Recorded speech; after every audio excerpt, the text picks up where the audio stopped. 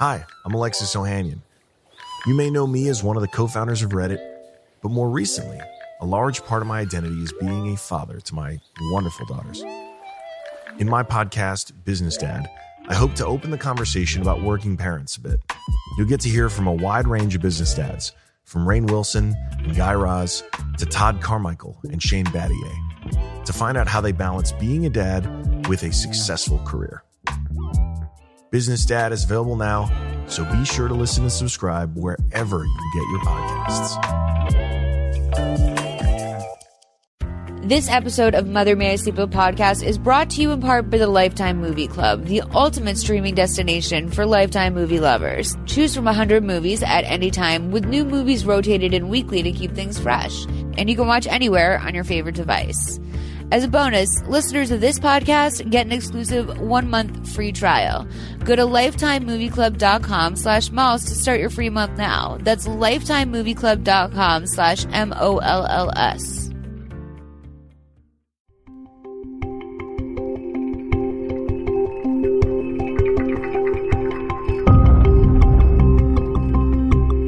Welcome to Season 3 of Mother May I Sleep With podcast. I'm your host, Molly McAleer.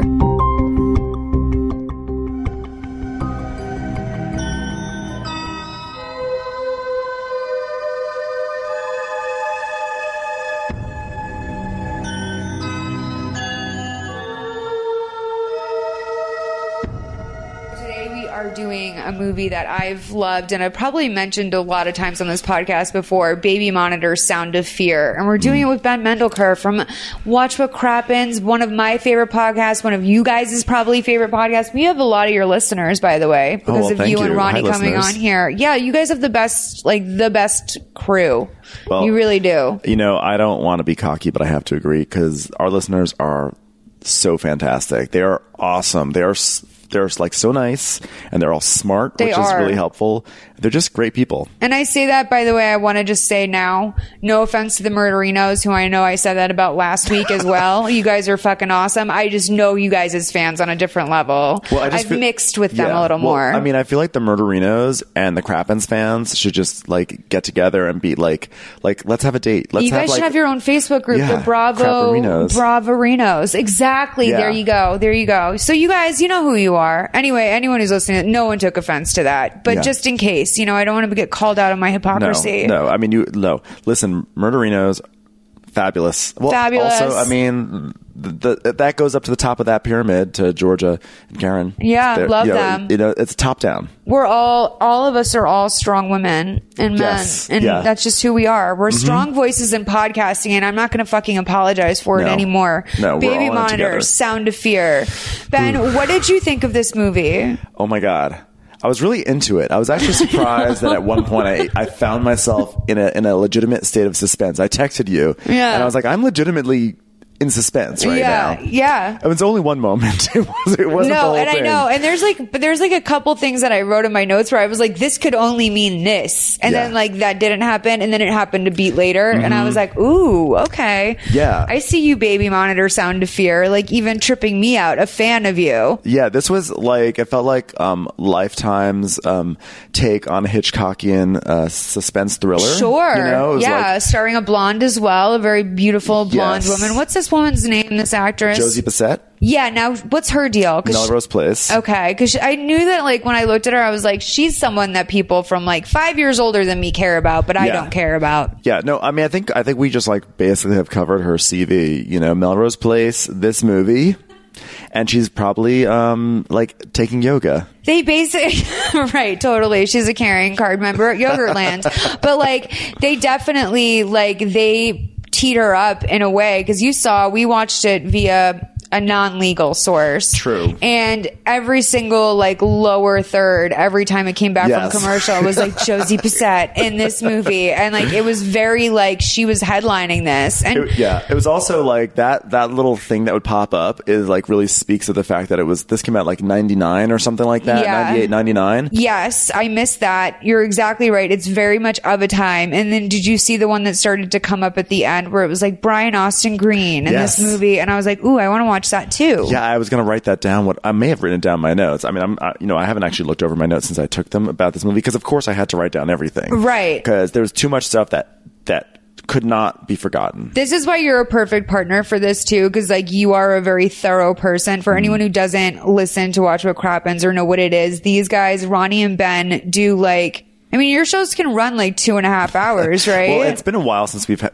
back in the day, we used to have 2.5 hour episodes. Totally. We would put like a few recaps together. Now we just do, usually one recap per episode, but we do like 5 episodes a week. So, yes. But we can have episodes like we will cover Real Housewives of New York and we might spend 90 minutes on it. Yeah. Because I'm very fastidious about my notes. I have this thing where I hate to mess up something or overlook something, and then people are listening to the podcast and like going nuts, being like, "How'd you not mess in that?" Or that didn't happen. Yeah, no, this happened first, and then we get the tweets and the emails. Yeah, so I'm very self-conscious. No, about our minds that. work that way too. Because like I also will go on other podcasts where people don't. Like the host doesn't think like that. And I'm like, sweetie, we are moving past some serious real estate here. We're not going to like go back and talk for 15 minutes about how James Kennedy like put that drink down on the counter. Yeah. Like there's a solid 15 minutes of just like, you know, just dissecting things in there. Yeah. But no, I mean, I'm even looking at my notes here. I already can see I took like very, very specific notes about the first 30 seconds of this movie, about like everything we saw. Like I'm just that type. Okay, good. Because I definitely have been trying to get like on myself this year about not being as, first of all, time careless as I have been in other years, where just time careless, yes. like time foolish, where True. I'm just like, you know what? I'm going to sink like, 30 or 40 hours into this one movie. Right. And I would watch it like six times. Oh, that's not necessary.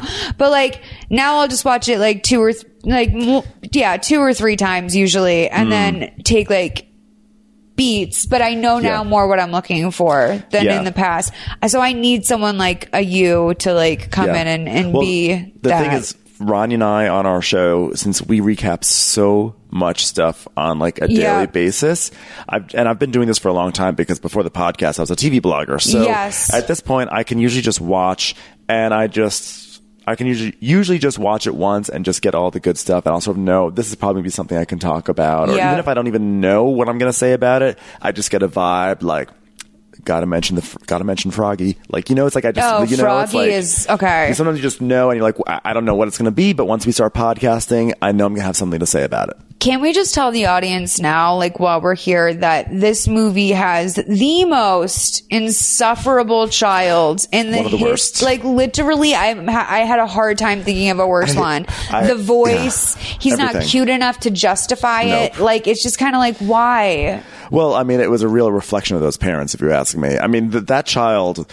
was one of the worst children we've seen probably in any mixed media. I mean, it really is, though. Like when you look at a child and you're like, you're not even cute. Yeah. Like I don't even know why your parents, like they would have to be your parents to fight for you. Yeah. Not an interesting child.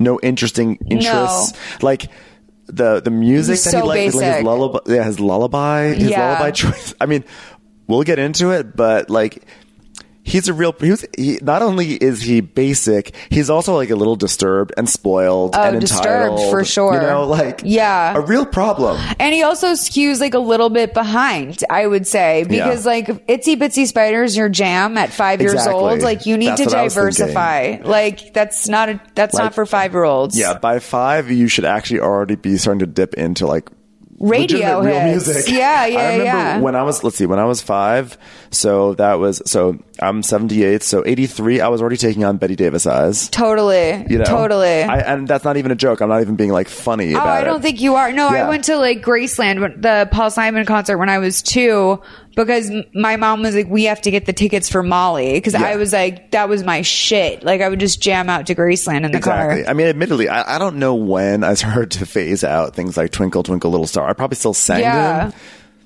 I don't know. I don't think I needed to be sang it at night to go to sleep. Certainly not. No. And like also we grew up in the 80s where like I had like one book on tape and I would just like take it into bed like like a fucking independent person by myself and just go listen to my one book on tape. To me it was like, the tapes, the musical tapes I had around that time, I had Wham, killing it. Wham and like Huey Lewis and the News, Heart of Rock and Roll. It's we grew up in a different, I'm a little older than you. you. No, I mean, I just mean like you and I grew up. I don't know about this kid. Yeah. But you know what? Actually, this kid's probably fucking 35 years old now. This kid, he's probably out at the Abbey every night. He probably literally listening to Twinkle Twinkle Little Star on his Discman. Well, in his car up front. You know, he's an awful child. Yeah. And I actually don't think that his future was very bright. But yeah, no, he's like our age now. I mean, he was 5 in 99? I mean, who knows? That kid could be he's probably 8. older than me. Yeah. Yeah, he is. I think so. He's my sugar daddy on Seeking Arrangements. Yeah. So, let's open up with this movie. We're not gonna play the initial clip. We're just gonna talk about how this movie sort of opens up with a little sequence of the creepiest fucking teddy bear I've ever seen in my life is the first thing we see. Like that, it's like haunting. There was a lot of teddy bear. I also noted that there was an eerie presence of like a stegosaurus. There was actually a lingering shot of a stegosaurus, almost to imply that the stegosaurus was going to play. We go into dinosaurs for sure, and there's also Crocodile Dentist, which I'm shocked I knew the name of that game. But I was like, "Oh, you're a board game head." We were talking about that. Yeah, that's not one of your games. It's not in my repertoire. Crocodile Dentist is that? It doesn't seem like a smart. No. Dental practice to attend. I just felt like they have licensed toys in this. Like that to me was like a surprising. Sometimes Lifetime will surprise you by having like a random licensing moment. I also have to say, I really, I enjoyed the font of the opening title because it was like a font that is like of a certain time and place. It was like definitely like a late 90s, like techno punk kind of like condensed. It's that one, sciencey. It's a little sciencey, a little bit like Y2K is on the horizon. Yeah, like get ready. Things are going to change. Okay, we're doing this through technology, aka baby monitors here today. Get ready for the science. But the whole thing with this intro, like, and I rarely comment on this stuff, is just like cinematically, like it's shot to be almost like Hitchcockian, but like it falls short in every way, which in that, like, it's not shadowy enough. No. And it's not bright enough that I'm like, oh, this is menacing. Like the light is very non-committal, like in where it stands as a movie. Exactly. And of course, as a title sequence, you know, Hitchcock was super famous for his title sequence. And this one was basically, again, that like tall condensed font. Yeah. And then just a gliding camera on some creepy toys. Just boy shit. I would just call it boy shit. It's like dinos and robots and stuff like that. And then we go to, I wrote a couple parents in bed, but now we just know them as adults. Anne and what's his face? Yeah. At this point, we don't even know their names. No. I also want to say, did you notice that Baby Monitor, The Sound of Fear, was based on a picture called Babyphone, spelled Babyphone, which sounds like it's probably German. I didn't. Yeah, it was. It said based on the picture Babyphone by Edgar van Cossert. Oh yeah. I see this now, and he got a credit on this too. Yeah. Oh, so this is definitely like a German movie or something that Babyphone, Das Babyphone. Yeah. Yeah, so let me, like, back history at you on Baby Monitor, Sound of Fear. Like, when I started this podcast, it was based on a time in my life where I was kind of just watching a ton of, this was years later, but it was based on a time in my life where I just was watching a ton of these movies. Yeah. And Baby Monitor, Sound of Fear, like, jumped out to me on, like, the TV guide. Yeah. But then, like, when I actually put it on, I was like, this movie fucks so hard, and, like, I don't know what to do. Because I also was taking in, like, 3 Lifetime movies a day at that point in my life. So like it was just like no talking to people, Lifetime and work. Yeah. So like this stood out to me during that time. And so but of course the title's a banger and you never forget that. But Babyphone, I'm not surprised that this was, because it is a very it has a German element to it. And also, it's a real concept. Like, this is, especially for this time, like, this is kind of a menacing, like, you know, cell service is, like, kind of a thing. Remember dropped calls, like, or, like, you would sometimes be on a cell phone, you'd be driving through a neighborhood, and you just hear someone else's a patch of their cell phone call. Yeah. Like, that was, I mean, I'm sure that still happens, but, like, that was very real, like, especially around this time, because no one really knew what privacy. We're losing privacy. I can hear you on my baby monitor. We're losing privacy. Exactly. So we go from this to like this very loud. It's like couldn't be more, I think, inappropriate. The way that it's smash cut to the loudest like smoochy noises in the world, and like it's a bed creaking, and it's like very comical. Like, oh, adults are fucking. Yeah. And I just like need to say now before we play any of these clips, this guy's voice is like, it's one that you can like feel from the next room. You know what I mean? Where it's like he's talking and it's like the bass is just so deep that you could probably feel it through the fucking floorboards. And like, I'm not attracted to that. But what's weird is that you can feel it, but you can't actually understand really what he's saying. He's like an early pioneer in mumblecore, you know? Yes. Yeah, he's like a totally like native tongue speaking like Arnold Schwarzenegger, where it's like, okay, like I see what you're doing here, but like I don't. Yeah. Is he hot? I feel like he is like, if you're at the bank, he's hot. Okay. Yeah, I get you. If you're watching TV, if you're watching Josie Bissett, I feel like we could up our game. Now, interestingly, he's now on like Chicago PD or whatever. That's Chicago. a huge, America loves that show. Yeah. And he's grown into being like a hot older man on TV. Yeah, I can see it. He's like attractive. He's he like was sort in of Thelma and Louise as a state trooper. Yeah. He looks like he probably had like a stint on 24. Oh, he's had a nice career, honey. Yeah, Chicago Fire. I mean, this guy works. He was someone on SVU for a few seasons. I know who this guy is. Yeah. Okay. But here's the thing. First of all, we're not watching on a legal source, so it's hard to get up the full quality. I actually had to go to a different illegal source to improve the visuals a little bit more. Yeah. Versus the illegal source that you sent me. And I found a slight upgrade, so I was able to see more details of his face. I also am hoping that there's an extra 5 minutes to the movie that I didn't see. Because it just ends in a way where I'm like, sis. But this actor's name is like Jason. Like Beggy or something? It's Beghe, where if like the first thing I would do if I was this guy's agent, I'd be like, you know what? I feel like you could be on syndicated shows well through your 50s and 60s. Let's get you a new last name. Something that like the fans can learn how to say. How about like Berg instead of Beg? Yeah, it's like it doesn't read on the page, and I'm sure it's not pretty in real life, you know? No. Or overly simple.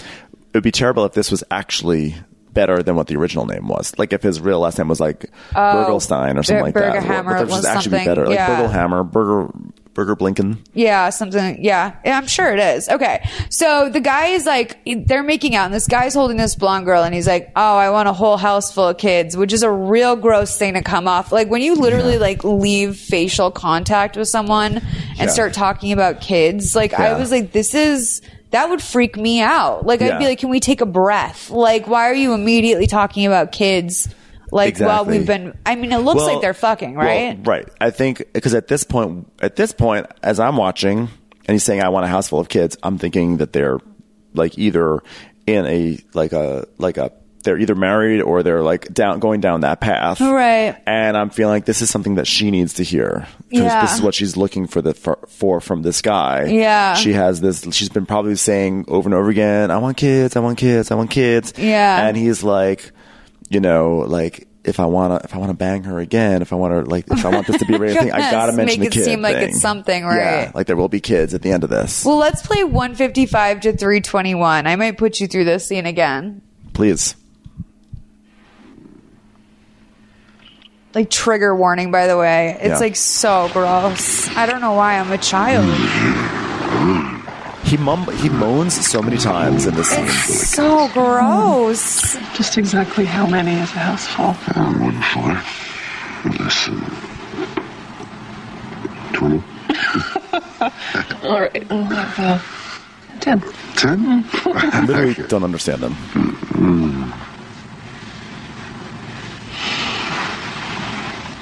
What? Nothing. I was just thinking about my exams. Oh, you're going to pass, I guarantee it. Yeah? You'll be a walking ad for your med school. I mean, who wouldn't want you as that doctor? Who wouldn't want you as their doctor? I feel like that's a really weird thing to say to someone when they're naked. Yeah. Like, because my biggest fear is I had a slightly hot doctor once, and I was like, I don't think I can go to him anymore. Yeah. Like, I can't let that guy see me naked. He's way too hot. Yeah, exactly. Like, he'd buy me a drink first. Like, literally the definition of that. No. He's also really fond of just smushing his nose on her forehead. Yeah. He seems like he smells warm. Yeah. Like he probably has like a really bad morning breath. Yeah, like, really bad morning breath. He seems like when he comes back from the gym, he's like especially heinous. Yeah. Especially heinous. He doesn't realize. And he's on SVU, especially heinous. Yeah. Oh my God. Wow. What a connection. Is that the end of that scene, or are we still, we're powering through? I just wanted to make the audience watch that. Make a great dog. I'm so sorry, you guys. Like, literally. It's like a cat purring. So like a disgusting cat purring for like a minute and a half. Exactly. Like a fat, gross cat purring on a tree. Yeah. With like morning breath. And then also like reminds you of like one of your dad's friends. It's like the cat just had some fancy feast. And you're like, oh, I can smell the fancy feast on that cat's breath. It's like right. too And it's just early. like kneading its paws. Like, it's just like fucking gross. And you're like, I'm trying to sleep. And this cat is like nibbling on my ear. Literally. And like, as an animal lover, it pains me to say, like, I've met that cat. Like, I've met someone's pet like once or twice. Like, I've met a dog or two or a cat or two in my life where I'm just like, you are rotten to the core. Like, I don't know what happened to you in like the gestational period or in heaven or whatever, wherever you came from, something that's him. He's totally gross. And what's shocking actually about the casting of this guy is that he has like a generally evil look to him. So I immediately am assuming, oh, this guy's a bad guy. Yeah. So it's a little shocking that he is ultimately actually not the bad. He's like actually the hero. I mean, not the hero, but he's when like we find out like how they were able to find the only person more slightly like just like unlikable on character. Is the woman he's actually married to, who we'll meet in a moment. So we see this guy pulling out of his driveway. There's a lot of construction out front. He's approached by the foreman who says he's like a week out from being done. And the guy's like, oh, don't worry about it. You know, construction's construction. No big deal. Hey, it wouldn't be construction. I mean, seriously. And then he says, check the garage door. It's not working with this remote. So... We've all been there, right? Yeah. I think he's very good natured, honestly, but he would be now that I know more about him. Well, this is when we start to realize he's actually going to be one of the good people, because when the guy is like, hey, Mr. G, you know, your condo's not going to be ready for 5 more weeks. He's like, hey, otherwise it wouldn't be construction. You're like, okay, he's like entirely too patient. And to be bad. You're right. The way he handled it was very kind and relatable. Yeah. So then we see the blonde lady from the bed picking up a kid at daycare. I wrote it's just very obviously not her kid. I thought my note was Josie with her son has a drawing. Oh. So I thought it was her kid. I thought the way that she humored him about the drawing was a little bit too like, oh, that's nice. That's like, nice. Your splotch. Yeah. So then we go to Whitson. Do you speak enough French to know how to say this? I was president of the French club in high school, so perhaps. Is the Whitson, is the way that they wrote like, is Jollier? Joi, it's probably like Joieleur. Yeah, so it's a fine jewelry shop, and that's where they French. work. And Whitson's their last name, right? So I think I assume that second word is some sort of way of saying like jewelry, but it's not. It might be jeweler. Might be jeweler. Okay. Might be something like that. I don't remember. There we go. I was more distracted by all the like Jose Bank fashions happening during the scene. It was very like who's outfitted the host of Love Connection, and they'd always say like Chuck Woolery. Yeah, but they'd always say like outfitted by. And it was Men's like Warehouse. the same company every week, and I had only heard of them in I've only heard of them in connection to Love Connection. And then they moved on to this movie, and they're like, "This is our big break, baby." They monitor. bought out Men's Warehouse or something, and they basically just said like, "We have to stock this set, and also the women are going to wear some of these too." Yes, everyone wears it. So he walks in, and he's the boss, and like right away, I either think he's the client or I assume he's the big boss. But then he sort of gets into the pit, and he's working with like the people that are. There was like there's a whole sort of like weird. You know, I have to say, I didn't really buy that he was a jeweler. Literally not 1 second of it. And I definitely didn't believe he was the creative end. Yes. Like, you know, like of the jewelry business, which apparently he is. Yeah. But when you meet his wife, who's the other co-owner, spoiler alert, you guys, she is so staunchly not creative and so staunchly not someone that you would imagine in any sort of like aesthetic anything. Like she really seems like someone's real estate mom that's like killing it at the real estate firm. She's like, actually, she really reads very Kris Jenner, and I hate to like bring Kris Jenner into it or that whole world, but like her hair, her fashion, her attitude. But like minus like, I don't know, like 20% of the sexy, maybe 30%, which like, I don't know about you. Kris Jenner does not read as a particularly like sexy woman to me, but I can see how she got knocked up with 7 kids or whatever. Yeah, this one, no. I have no idea. So, she gets a phone call. He gets a phone call. It says, Matt, your wife wants to see you. So he goes back to the office area where his wife is working. And she says that she's been working on her mom's. He's like, I've been working on your mom's necklace all morning. Yeah. And before that, and then after that, I took a leisurely drive, like to think about some things. Cause he was, is that what that was? Well, the point, I was at this point like, oh, we are already in our first major twist, because I was already thinking that he and the blonde. Yeah. I was like, oh, they're a thing. They're like either getting married or they are married. So when it's like, oh, this is the wife, I was like, we are like literally like seconds into this movie and there's already a major twist going on. So I think actually reeling about that. Yeah. And there was just like patter about diamonds and a necklace. So I wasn't really totally paying attention to that part, because I was like in a moment of like, maybe it was my woman's intuition that told me when she picked the kid up outside of the school that was definitely not her fucking kid. Yeah. Or maybe it was that I've seen this movie once before, probably very stoned about 7 years ago, but help. Something. Yeah. So there's a lot of tension between the two of these people, and she clearly resents like how much she's doing and how little he's doing. I wrote resents too. Resentment all over. Let's just play this clip, because I want to go into like my feelings about this marriage. 6:20 to 7:42, because I have like notes about my feelings here. What's the point? Is the necklace going to be ready for the party? I'm working on it. Yes, I know you are.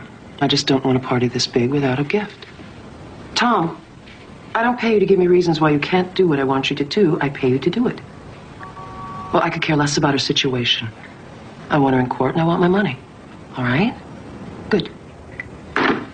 Suddenly our lawyer has scruples. Imagine that. Sometimes you scare me. And why is that? Because I don't let people take advantage? I mean, do you think you could have built this business? If I left things up to you, our condo's the perfect example, nothing would ever get done. We're living in a damn construction zone. Did you call them? I went by. It's another 2 weeks. Well, I don't have any problem taking them to court either. I don't think it'll be necessary. I asked Anne to get those Jordans or whatever they're called for Peter. I hope she doesn't forget about it again. Why are you always criticizing her? Why are you always defending her? Because you can trust her. That counts for a hell of a lot when somebody's watching your child. Well, I've got lunch with the Tissot rep. Give this to Max. He thinks he needs a better stone. Tell him he doesn't. It's a little bossy for someone who's not creative. Okay, so like, exactly, right? Well, wait a minute. So let's just like go over the fact that I'm just realizing, like, much like the fucking uncle on Breaking Bad or whatever, this bitch has geodes everywhere. Like, this is the most literal set design. They're like, we like rocks. So like, we literally just put fucking rocks everywhere in the office. Behind her, there's like, I mean, that shit would right now, it would go in the crystal market the way it is now. It would go for quite a bit. But it's also like oddly like cheap looking set material for something that's supposed to be also this woman just reached behind her desk and grabbed a new diamond. That's like, this is a good enough diamond. Yeah. From a like totally unsecure location in an office that anyone could just like take a diamond from. I mean, so I wrote, this marriage is a mess and this is a worst nightmare scenario already. And then I said, what gets you to this place in a relationship? Is it fighting or not fighting? Because this is either something that should have never even happened or it deteriorated. There's no fighting happened. There's so many things that are unsaid between these two. I think we see that. We see that he sort of wilts. She says caustic things. He wilts. And what we're seeing here is like a classic, I feel like, Lifetime trope / Tyler Perry trope, which is that if you're a woman who wants to be successful or wants to earn money, you are then inherently cold and evil and you were not maternal, and you don't even know things. I almost looked at it like she dipped into her work because things were lacking it. But you're right. It's that this person, it's a family business for her too, which we also know is that she's from money and that she has this big party for her mom. So she's really wrapped in. Yes. Almost like by birth did not have a choice but to be this person. Well, except it's weird because she says that she built this business, but at the same time she clearly inherited it. So there's some maybe perhaps some delusion about her role in the business's success, and maybe she's actually aware of it, but she needs to say these things. Yes. That she built it, even though she knows she didn't, to make herself feel like she's done something with her life. Like how Mario on Real Housewives convinced himself that he ran a successful Christian trophy business when he clearly inherited it. Full inheritance. Also, do you feel like sometimes, I was watching this scene, it sort of feels like these were actors from Sweden that were dubbed over in English. Sure, yeah, for sure. Except I did really I really had a moment of recognizing him from SVU, and I'm not exactly sure when, but this scene I really saw his face for the first time and was like, but you're right. No, these also are she in particular is very nondescript. She literally could be from a Tylenol commercial, or literally my mailman. Yeah, my mail person.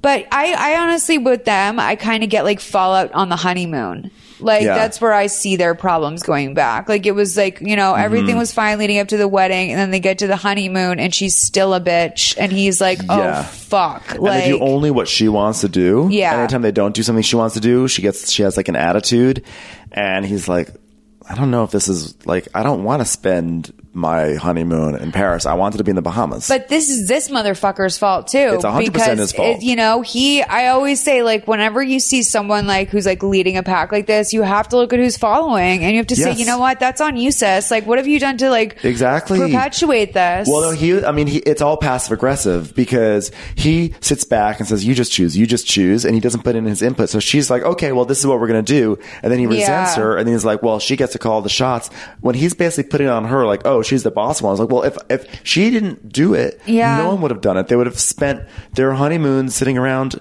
their shitty under construction condo. Yeah. No, man, you're right. It's tough. It's not fucking enviable. This is why, you really got to look into what you're doing with your life, you guys. Although she really... She does. She's not without her faults. I mean, no, I just mean these two should have seen. They probably knew the entire time they were dating in this fictional world that it was just not. It was they just were you know what? There's something a little off here. Yeah, that's not going to withstand the test of time. Yeah, but they powered forward anyway. Yeah, and this is where you wind up. Yeah. As someone is, in a master scheme here in the end, and someone's going to die. Mm-hmm. And that's just not right. And her disregard for pop culture, I think, is also particularly offensive. The way she says, oh, we should get Peter those Jordans or whatever they're called. Yeah. I mean, this is 99. Exactly. Okay. Everyone knows what Air Jordans are. Even what's her name, Carol? Yeah, but Jordan was he was already retired by then, right? He was on his second retirement by the time. She's been to galas with him, right? Who do you think she's making these diamonds for? Right. Yes. Jordans, she's please. And I also didn't get a read on what city they're from, but I wouldn't be surprised if it was Chicago or some major sports city, as played by Toronto. But yeah, it was totally.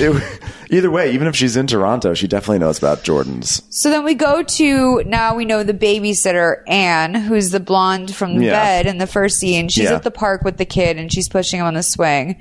And she's pushing him, but she starts to get nauseous. And I just wrote here, there's a 100% chance she's pregnant. 100% chance of pregnancy. 1 hour earlier, she was talking about all the kids she wants, and now she's pushing a kid at the park, pregnant as fuck. Yeah, getting that obvious morning sickness. So then we're back at the house, and the grandfather clock strikes 3, and we see the little kid in bed, and he's making these wild napping faces. Did you see his napping faces? No, I didn't notice that. It was I'm trying to think of a movie where a character notorious. It was almost a facial sort of Tourette's, and I mean that literally, not making fun of Tourette's. I'm saying literally a facial, a series of facial tics that manifested in this child's napping face. Right. It was one of those obvious things where there should have been a feather over going Like one of those like animated naps, you know? Yeah, or maybe just like, I looked almost like there was like a string pulling sides of his cheeks, like from, do you know what I'm saying? Yeah, like, it was kind of like.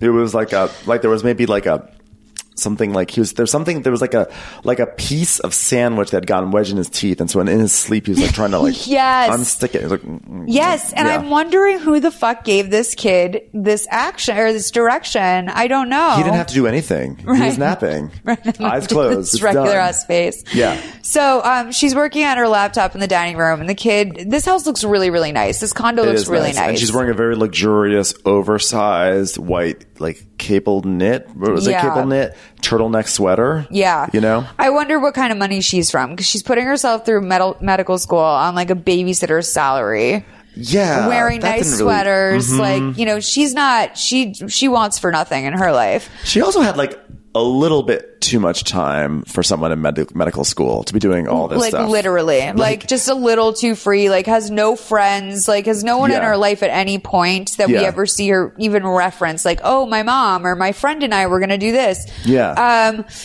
So the kid gets up and he like starts fucking around with his baby monitor, and then he tiptoes out of bed into the living room, and she's like fixing herself a snack at this point. Of course, she's helping herself to some pickles.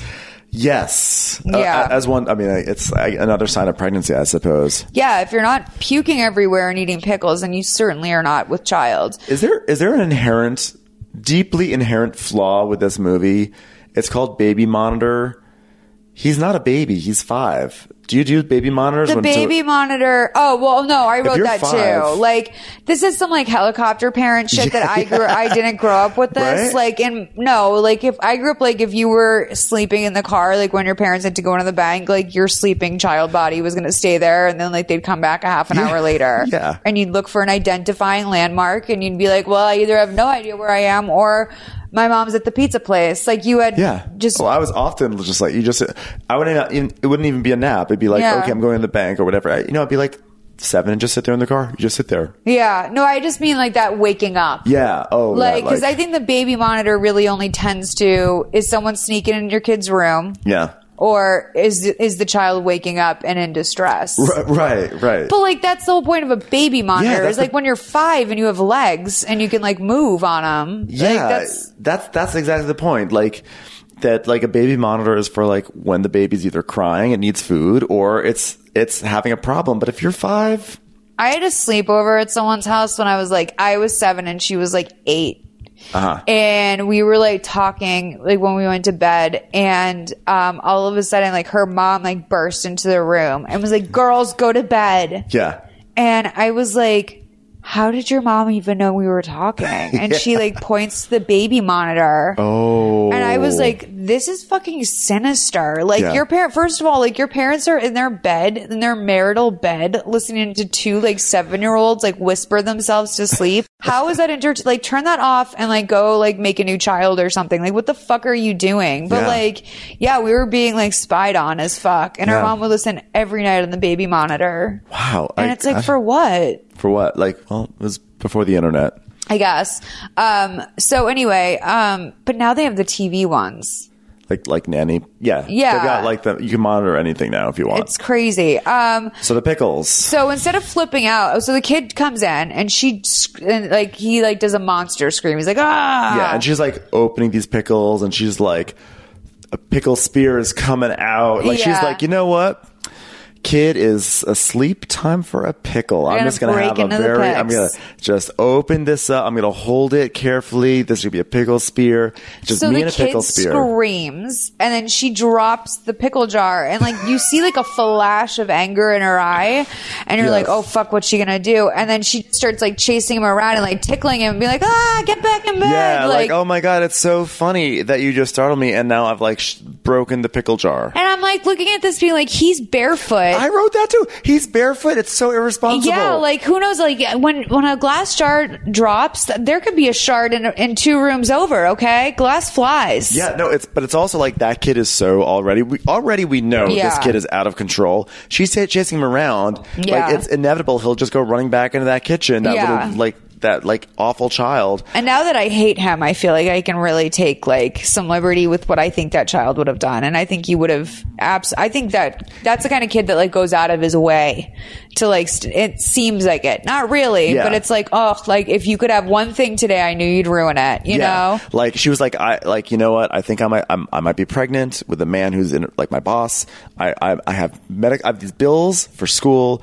I'm behind in my studies. I don't know if I'm going to pass my next exam. Yeah. Like right now, all I need is a pickle. Like my life is coming down to this pickle. Just like grant me the serenity to enjoy this pickle spear. So there's, the couple gets home and they want to fire. They talk about how like, in the car about how she wants to fire the nanny. And Peter's like, and even though Peter loves him, because Peter seems to think like he's gotten used to the idea that maybe this nanny is his mom. Yeah. And the mom's like, she has a total jealous streak. And then we cut to back in the room. I'm sorry. I don't know why I wrote Itsy Bitsy. Oh, they're singing Itsy Bitsy Spider at the table. Okay. Sorry. Yeah. And like, I didn't even write it down because I thought it was like a nothing thing. I didn't realize what a role Itsy Bitsy Spider was going to play in this movie. I know. But basically, he wants ice cream. Peter wants ice cream. He's begging for cookies and ice cream at bedtime, but she refuses. And he's like, I'll poke your eyes out. Which is like, what a brat. Yeah. And then he goes, I didn't say that. Bad Monster said that. Oh, was it Bad Monster? I thought he said Ben the Monster. And I was like, I thought it was Bad Monster. Maybe Ben the Monster. I mean, you hear what you want to with Peter. Was I projecting myself onto it? I think we all do with Baby Monitor Sound of Fear. I think so. But then she goes, no, you said that. You said that. That's not very nice. No, just like pay attention to, first of all, poking your eyes out, because this kid has a fixation on eyes. Yeah, like violent behaviors. He shows up already in this weird like monster mask. He's allegedly afraid of monsters, and yet he has a monster mask.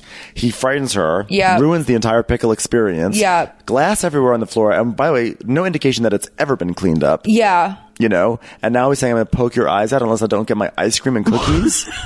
How about you get, here's what you get. You don't get ice cream cookies. You get put in your room with the door locked. Absolutely. Yeah. You go put your nose in the corner.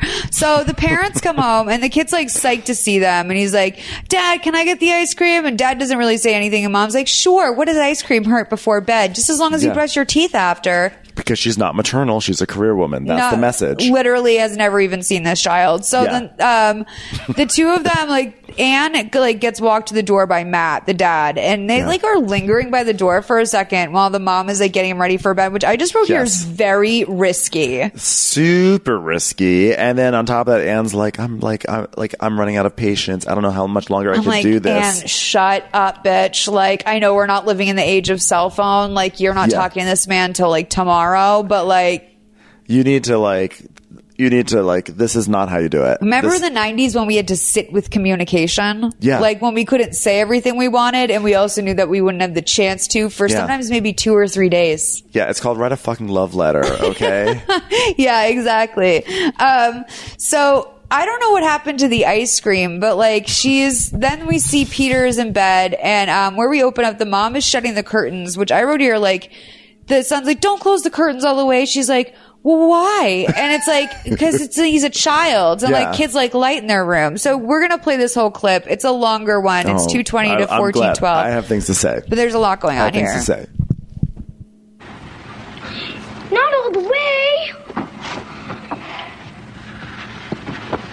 Good night, sweetie.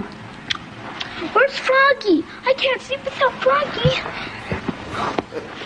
He's having a low-level anxiety attack. A listless hand flap. Yeah. In the teepee. So he has a little teepee in the corner of his room. It's like a home for stuffed animals, just to set it up for the audience. It's Sing like me a song first. One of those props they had in like every childhood bedroom of a spoiled kid in the 90s. This is one of my favorite parts of the entire movie, this part right here. Mr. Spider is much like you and I, and late at night in his bed he lies. Even fucking Peter is like, what the fuck is this song? That's not the Spider song. Anne should put me to bed. You don't ever do it. Honey, one day Anne's going to have children of her own, and she won't be able to come as often. I want Anne. I'll tell you what. Why don't I play your music box, okay? The anxiety she's feeling with this music box. Get some sleep. You know what happens to little boys who don't go to sleep? What? The bad monsters come and take them away. Yeah, that'll help him get to sleep. Peter's like...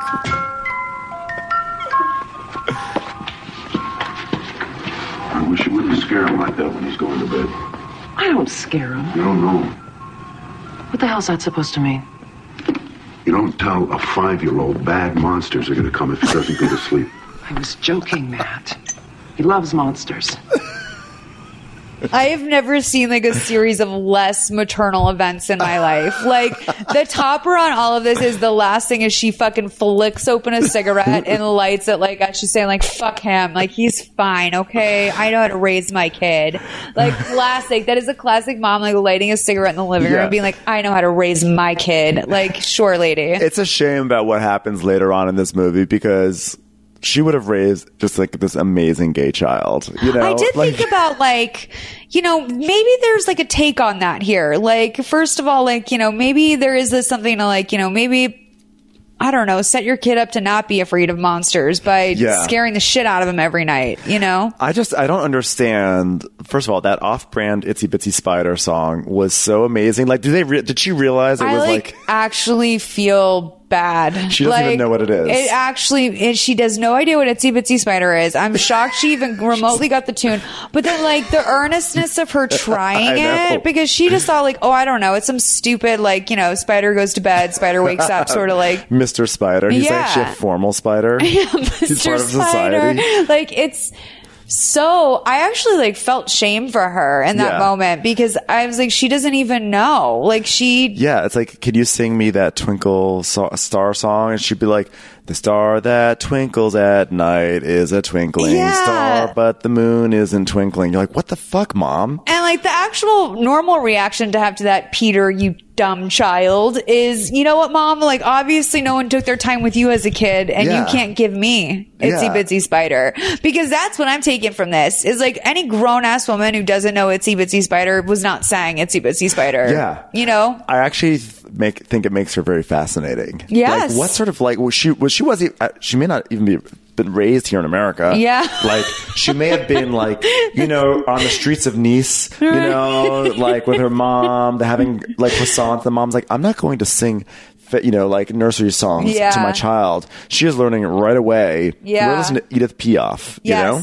No, this is exactly like the type of parent that, like, if she had, this is all my friends growing up who had parents that were like a little, you'd just be like, oh, they're foreign. Like, they're not, like, literally, she didn't grow up here. And also, what an unimaginative little child that he names his stuffed frog Froggy. I mean, know. You do better. No, I know. Be better. I know. And then nothing about Peter is remarkable, and I do want to point out, too, the names that we're working with. Anne, Carol, Matt, and Peter. And then, like, later we're going to meet a Zach. And a Jimmy. Right. Wait, who's Jimmy? One of the assassins. And then Marcus is the Uncle Marcus. So you start to get a little bit more variety. Uncle Marcus, yeah. Hey, Uncle Marcus. I just call Jimmy Ponytail in my notes. Okay, I never got that far. Yeah. So Bad Monster, fucking killing it. He loves monsters. Like that is, she's actually sort of like a gay icon already. Yeah. Like, oh, don't mind him. He loves a good monster. Right. She's so like, yeah. So anyway, he says that Anne is better at putting she puts kids to time bed. into it. Yeah. She does it slowly. And Mom's not having it. She says the son only has a relationship with Anne because she works so much, which is her choice for the life she wants to have, but it doesn't mean Anne should take her son away from her. Yeah. Which is a hot take. And I wrote, they've created a narcissist out of her that's on another level, and like, technically, I feel, as I said to you before, like she's a victim here. Yeah. Like something was done very wrong by her at some point in her life. Yeah. And I also want to say, maybe it's too early in the episode to say this, but like Matt and Anne are having a full-on affair. Oh, they're like not the heroes. Like Carol is the victim here. I'm sorry. Yeah. Like she is. I agree. And I, you know, I have this view that like, you know what, like it's the guy's fault. You know what, like the other woman, you know what, like if they're in a relationship, that's on the guy, not the girl. Yeah. You know, and it's always the girl who gets blamed for it. But in this case, I actually do feel like, you know what, this is your boss and his wife. Like, And you shoulder blame in this too, in this case. Yeah. You know what? Totally. I mean, everyone here needs to like take inventory. Yeah. But back at her place, Anna's blowing through some pregnancy tests. She's on her third one. And she thinks they're toothbrushes. It's all very awkward.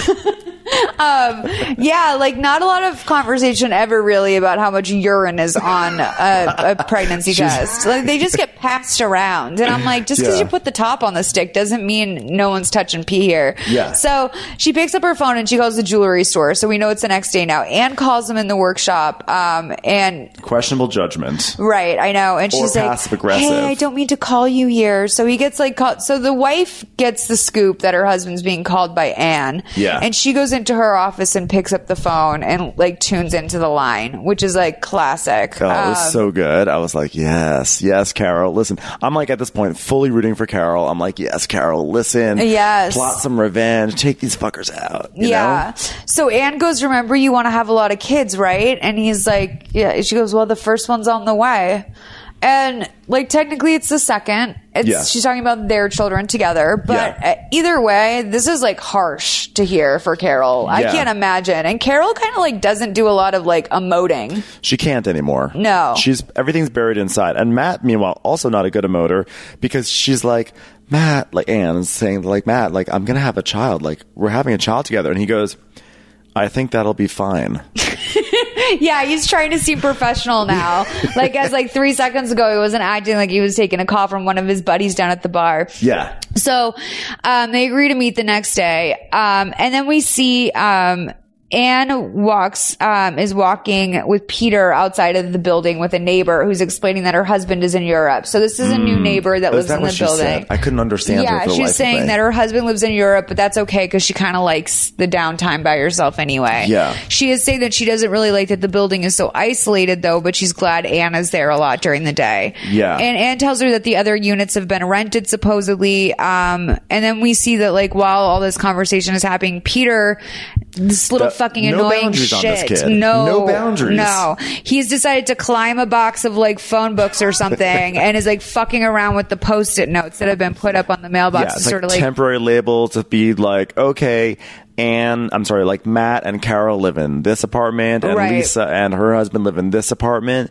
And this was actually something that was set up like a few seasons ago, and what seemed like a throwaway was that Peter tried to take like magnets off the fridge.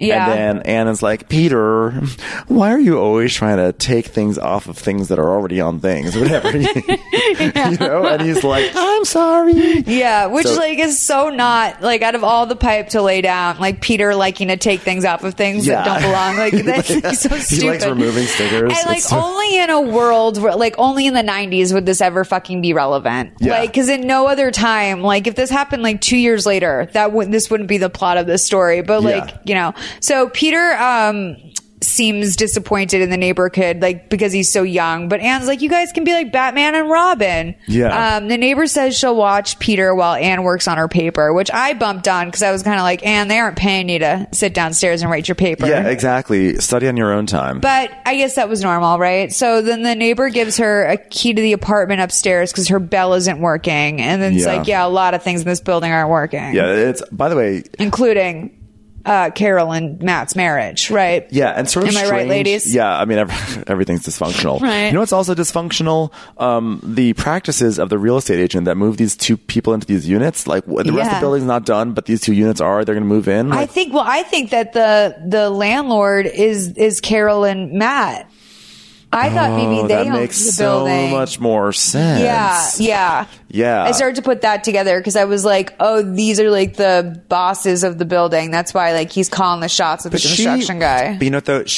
Carol has such high standards in life, and she has generally great European taste. She doesn't know what Jordans are though, of course, but she's European. Right. In our minds. She would not move into a condo, into a building before it was ready for her. She wants all her amenities. So this to me sounds like Matt was like, listen, it's gonna be great. We're gonna move into it. Yeah. People see what it's like, and like this is it. We're gonna save some money. And she's like, I don't want to give up our like 3-bedroom house that we have in Cherish Hill, which is where I'm imagining is the rich neighborhood in this fictional city, Cherish Hill. And she's like, so she's already resenting him for even being in this condo. That's not in Cherish. Just made up Cherish Hill. Yeah, it's totally Cherish Hill. Yeah, they had to move out of Cherish Hill into this industrial condo thing. And like I feel you. Like, and I will say that this brilliant scenario laid out, by the way. I will say that this is the nail in the coffin, the living in construction thing. Like, because that would destroy a very, very happy, like, thriving marriage with a great sex life and everything else.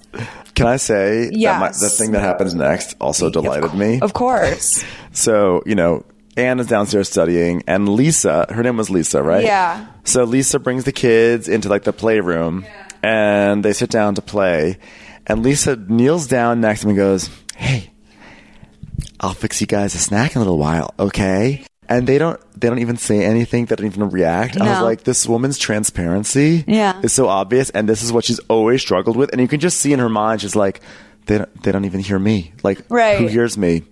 I mean, my husband, Rick, who's not married gone to Rick. In Europe all the time. No, his name's like Leslie. Leslie, he is like, totally I totally get like a male Leslie from him. Lisa and Leslie, totally like Leslie's off in Europe. She's like, he didn't even ask me if I was okay with it. Didn't even ask. I don't even, like, he didn't, you know? Like, this is, her world is quietly crumbling on the side of this movie. Yeah, and like a personality like Peter's does not play well because he's so fucking obtuse that like he has no like he can't pick up that it means something to her to acknowledge the snack. Exactly. You know what I mean? Don't even, it's just like, you are our servant right now. He's just slamming the Legos into this thing. Like, and she's just like, okay. She hears Peter and her kid playing, and Peter's like tormenting on the baby monitor. Yeah. She hears Peter being like, oh, I'm going to like fucking kill you. I'm a monster. Like, I'm going to rip your eye. He says, I'm going to rip your eyes out or something like that. It goes back to always the eyes with Peter.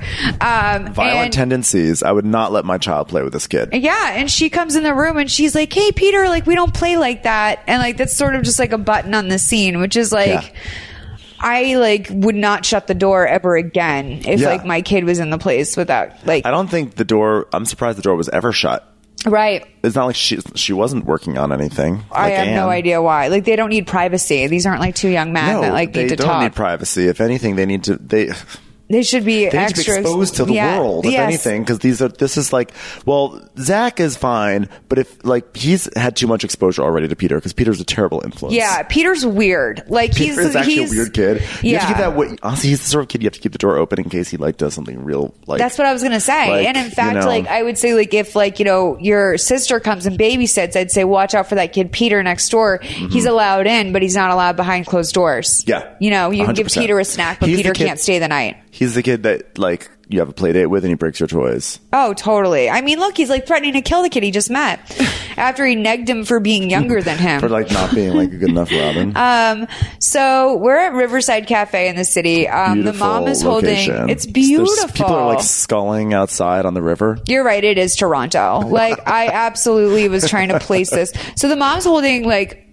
okay, so Carol's mom is holding a $300 jacket that Carol had bought for Peter. Yes. And her mom's like, this is like, I feel like he would appreciate something like this. And her mom's like, well, maybe I feel like he would appreciate like some quality time, like a trip to the zoo or something. Mm-hmm. Or the She's therapist. Like, I guess you're right. She's like, I guess you're right. How's things going between you and Matt? And she's like, everything's fine. And she goes, I know, my daughter, you haven't argued with me all morning. It's pleasant, but very unlike you. But if everything's fine, all right. At my party, I'm giving you the keys to the beach house. You and Matt can enjoy the weekend. And like... a lot of passive aggression fills in a lot of Carol's backstory. Also, there was no reaction shot. So, like, the mom blew through that monologue the way I just did, where, like, she literally batted between thoughts like crazy. And then Carol's, like, reaction to this is to, like, almost, like, look at it like Samantha Jones with her eyes on her target. Like, she looks at her mom, like, kind of like, she gives her, like, fuck me eyes, sort of. Like, it's so random. Well, it's like Stockholm Syndrome. At this point, she's been beaten down so much by her mom about, like, how she's run the company, how she's ruined her father's legacy, how she doesn't know how to do this or that, doesn't know how to keep a man, all this stuff. I was going to say, there's obviously, I feel like we lost a couple lines in editing, must have gotten lost about how, don't worry, I know how to take care of my husband. Because like the look on her face read like, I know how to fuck mom. Yeah. Let's get one thing straight. Exactly. Like, and the mom's like, let's not forget that we had to give up our life in Nice to come back here for you. Don't forget don't forget that, like, you now didn't we get live into here. any of the nice schools. Yeah, totally. Yeah, they had to move. That terrible history between them. So Anna's working on her paper when Matt and Carol got home, and she asked Anne if she can stay late the next morning. So she can stay late the next... No, it's... the next evening. Yes. Because she has to get ready for her mom's party. Yes. And then the woman, Lisa, upstairs, she starts to get some interference on her baby monitor from downstairs. And she fixes it quickly, and when she does, she hears that, Peter's tormenting the son. I'm sorry, I said it wrong. Peter's tormenting the son here, and she says she's going to rip his eyeballs out. And then when she goes into the room, he's wearing a monster mask. It was like literally like Jason. He was wearing the skin of another human on his face. And it's also messed up because the monster mask, isn't the monster mask from downstairs? It's a different monster mask than apparently this kid has a lot of monster masks in his arsenal. And like this one was like almost like it literally looked like someone had sawed off someone's human skin. Yeah, and sewed together 3 different human parts on one face. Yeah, and I'm like, did Carol buy that? I don't think Carol would buy that. I feel like this little psycho just has it hanging in his pocket. His mom probably buys it for him. She did say, well, kids love monsters. So but like... Even Carol, I don't think would buy that mask. She would buy you know what she would buy? She would totally buy like a Phantom of the Opera thing. She's like, totally. Because she's the type that'd be like, kids love monsters, and she's like basically like because her version of a monster is like the Phantom of the Opera, right? Like a fancy monster, but not like that sort of monster, right? Whereas I think of like Alf. Yeah. So Matt tells Carol that he needs to be more considerate and not just order Anne around and make her change her plans at the last minute, which I'm like, calm down, Matt. Like, we've got something to hide here. And then Matt says, he doesn't want to spend the evening with her mom's friends. Like, and Carol is looking at Matt right now, by the way. Matt has just said, you have to be more considerate of Anne's time. And Carol's like, Carol knows that they're sleeping. She knows, yeah. And she's just looking at Matt like, you fucking dumb fuck, you motherfucker. Yeah. Fuck. You're gonna say this stuff to me? Yeah. You're sleeping with this guy and you're gonna tell me to be more considerate of time of the woman who's sleeping with my man? Yeah.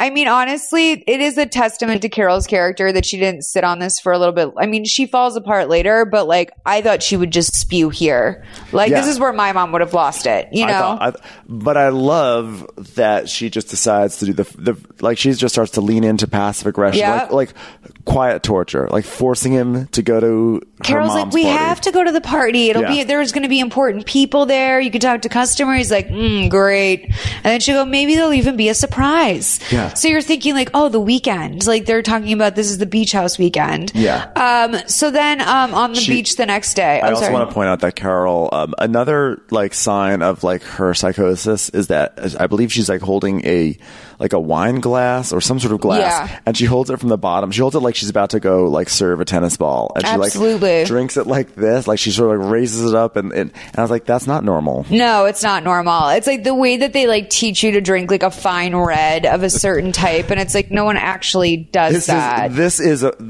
She's holding her glass like it was a grapefruit. But yeah, so we go to the beach the next day, and Anne's like, listen, like I can get an abortion, and Matt's like, no, don't even say that. It's sort of, by the way, sort of wild because it's like, I feel like these days on TV, literally to throw out abortion, a hard abortion like in the 90s. The scene just always like, maybe I'll get an abortion. Like these days, they it's a delicate, take care of it. Yeah. And like it would seem like back then they'd do more of that. But no, Matt's like, no, don't even say that. I'm going to divorce her. And Anne's like, but I don't want to be the one. And then he says, this isn't about you, Anne. I should have done that a long time ago. My marriage has been over for 3 years, and that's long before I even met you. I can't stand being with her. She can't stand being with me either. She just won't admit it. Which, like, this isn't about you, Anne, is like, yes, actually, this is 100% about Anne. Yeah. Like, we can address, like, why you have, like, a total limp dick and can't deal with your wife later. Why you're having unprotected sex with Anne. But, like, let's right now discuss about what you're going to do, because you and Anne aren't going to have a child as an antidote to your marriage. No. Like, this, and that's kind of how he's treating it. Yeah. I don't think he understands the gravity of the situation Not either. at all. No. He's just saying things to keep Anne happy. So, Anne says she's not sure. Anne is fucking ridiculous too, by the way, because how about we then she's back at the condo and she's slicing pasta? Yeah. Yeah. That's like... What was the deal? Oh, she was like... She was feeding Peter. Long slices of pasta. Listen, the one thing is that when you're a kid, you love the long slices of pasta because you twirl them up. And you suck them in, like the Lady in the Tramp thing. You know, like when you're a kid, you get and it flops around as it comes into your mouth, and it's like fun. The only way a coddled child who obviously is like doesn't even know how to eat pasta, so they have to like cut it so he doesn't choke or something. Like this was a kid that ate probably with children's forks like way too long. Way too long. I was like dealing with a full-blown regular-ass fork at age 2. He's like 13 and he's still using a plate that has like the actual like sections on it. Yes. You know? Yeah. Totally. Yeah, so it's a problem. He would be a pain in the ass at camp. So she makes Peter the spaghetti, and Carol tells Anne, I don't know what I'd do without you. Let's play this clip from 25:15 to 26:27.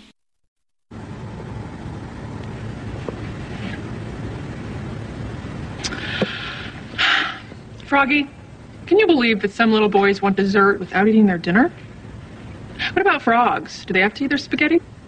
Frogs eat flies. For dinner or dessert? Both. Maybe ants for dessert. What's that, Froggy? Oh. Froggy says that little boys need to eat their spaghetti before they get ice cream. Unless they want flies.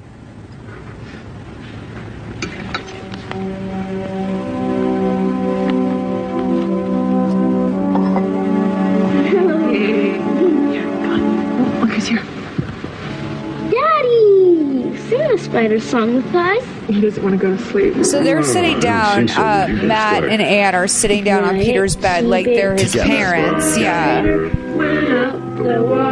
Carol comes in and sees this scene. Carol has a look on her face like, what is this ridiculous song you're singing? I know. I left the number of the hotel on the table. Good night, Peter. Yeah? She definitely thinks that's like a them thing. Yeah. Like that's something they made up together She thinks when they were cheating. They invented Itsy Bitsy Spider, and she's like, why didn't Matt make it up with me? I bet you guys have all your cute little things, like your spider song. And your twinkle, twinkle, little star. Absolutely. But like these two are not hiding this at this point. Yeah, that's the thing. Like, poor Carol, she's like, in her mind, she was like, they are so cocky. They just sit next. Anne is like, too together. bold. Anne is too. She needs to be reeled the fuck in and talk. That's how you know Anne's from a rich family. Yeah, because Anne doesn't know her place in any way, and it does like almost like her attitude implies that the world may not have a place for Anne. Like Anne, it is Anne's world, and everyone's just living in it. Yeah. It's like Anne, sweetie, you are working as a fucking like service person in their home. Yeah, and you think you're just going to walk through medical school? Yeah. Like, she just thinks like, oh, I signed up. I'm just going to go to medical school. She Saddle up next to Daddy during Itsy Bitsy Spider and just call it a fucking day while humiliating Carol in her home. And like Carol's the crazy one because Yeah. she's like, I can't believe this is happening in my home with my child. Do you see what they do to? This is what the world does to women. Okay, it's not fair. No. So Anne puts him to bed and she turns on the baby monitor. And by the time she gets out to the living room, Matt is coming back to like get his wallet / steal a kiss. And then he assures her, we're gonna get through this. Which again, like also bold. I was like, if Carol was smart, she'd be hightailing it up there. Yeah. So when Matt and Carol pull away from the house, there's a couple robbers, clearly very Home Alone, with the two of them sitting across from that. I mean, it might as well have been Joe Pesci and what's his face, like just Daniel sitting Stern. in that car. Yes, exactly. And they were kind of waiting to make a move on the place, so they were gone. Yeah. So Uncle Marcus is clearly like he's the one running the operation because he says something like, "You listen to your Uncle Marcus." Yeah, because he goes, because they're like, their car leaves, and then the ponytail is like ready to take off his seatbelt, be like, let's go, like, murder people. And then the other guy is like, no, you don't do anything until I say so. And the other guy's like, ponytail's like, okay, Uncle Marcus. It's literally the Wet Bandits from Home Alone. Yeah. Like, that's exactly who this is. And so you're like wondering, like, what is their story? Like, what sort of power dynamic do they have? Because then a second later, Uncle Marcus goes, okay, let's go. So he was just fully fucking with Jimmy. Right. And like also like Uncle Marcus, definitely when he said you listen to your Uncle Marcus, like when he referred to himself in the third person, I was like, oh, that's definitely not his like legal or biological uncle. There's like some like weird like family daddy play. issue, like vaguely sexual. I don't want to pull out the gay We just card. did Flowers in the Attic last week, but like I'm getting some incest or possibly gay. Yeah, pick or a both. lane. Like, I mean, if it's I would incest, love a gay. I would love a gay incest robbers. Yeah. Gay incest robbers would be a fun. That's a fun Lifetime movie. Sammy, delete that. We need to pitch that. No, just kidding. You don't have to delete that.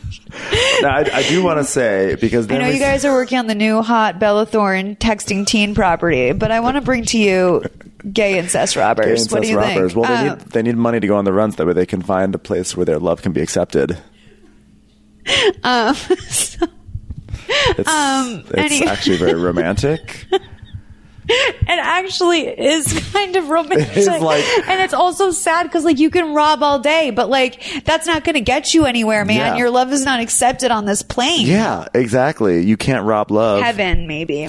So they die. So I think we just broke that story. So then this is where it's obvious that the mailbox thing is finally going to come into play. Yes. Like this subtle mailbox drama. Exactly. And Carol is like talking with Matt in the car, saying how she wants to make things better now. And I'm like thinking to myself, what is Carol's devotion to this relationship? Why does she want to double down now? He's a bastard and she wants to double down on the marriage. And I feel like, to me, all signs point to the mom, because the mom has probably said a lot of things like, you can't keep a man. You don't know. I kept a man until he died. You don't know how to keep a man. And so I think like normally she'd be like, fuck this guy. But she's like, no, I don't want my mom to win this one. Well, it's the special humiliation of cheating as well, because I mean, it's not easy for a woman, especially like a woman who was left in a cheating scandal with a child, like that's like you feel, even though that's not the reality, you're like, how could I possibly start over? And there's also, not even want to win. Like you just don't want to, you're biologically a woman's left to be like, I'm not going to be able to do this. Like I'll have no one. Yeah. I'm sorry. I pulled that psychological, theory from Vanderpump Rules, where when Jax cheated on Brittany and then she kept going back, she's like, because in a certain sort of way, I sort of want to win. I sort of want to show Jax this is what you cheated on, who you cheated on. And by the way, like poor Brittany, because like she can just use the I want to win thing all day, but Brittany absolutely suffers from the same concept of damaged goods that Carol does. I mean, Carol and Brittany are more similar than different. Yeah, exactly. Except I have more sympathy for Carol. Totally. So, you know, Carol's hopeful that he'll give her a chance, basically. And then we go back to the apartment and the break-in has started already. These guys are definitely using the mailboxes as a guide, which is, you know, what the problem is in this entire movie. Exactly. Because it's like, oh, so Carol, you told the hitmen where to go, but you didn't give the apartment number.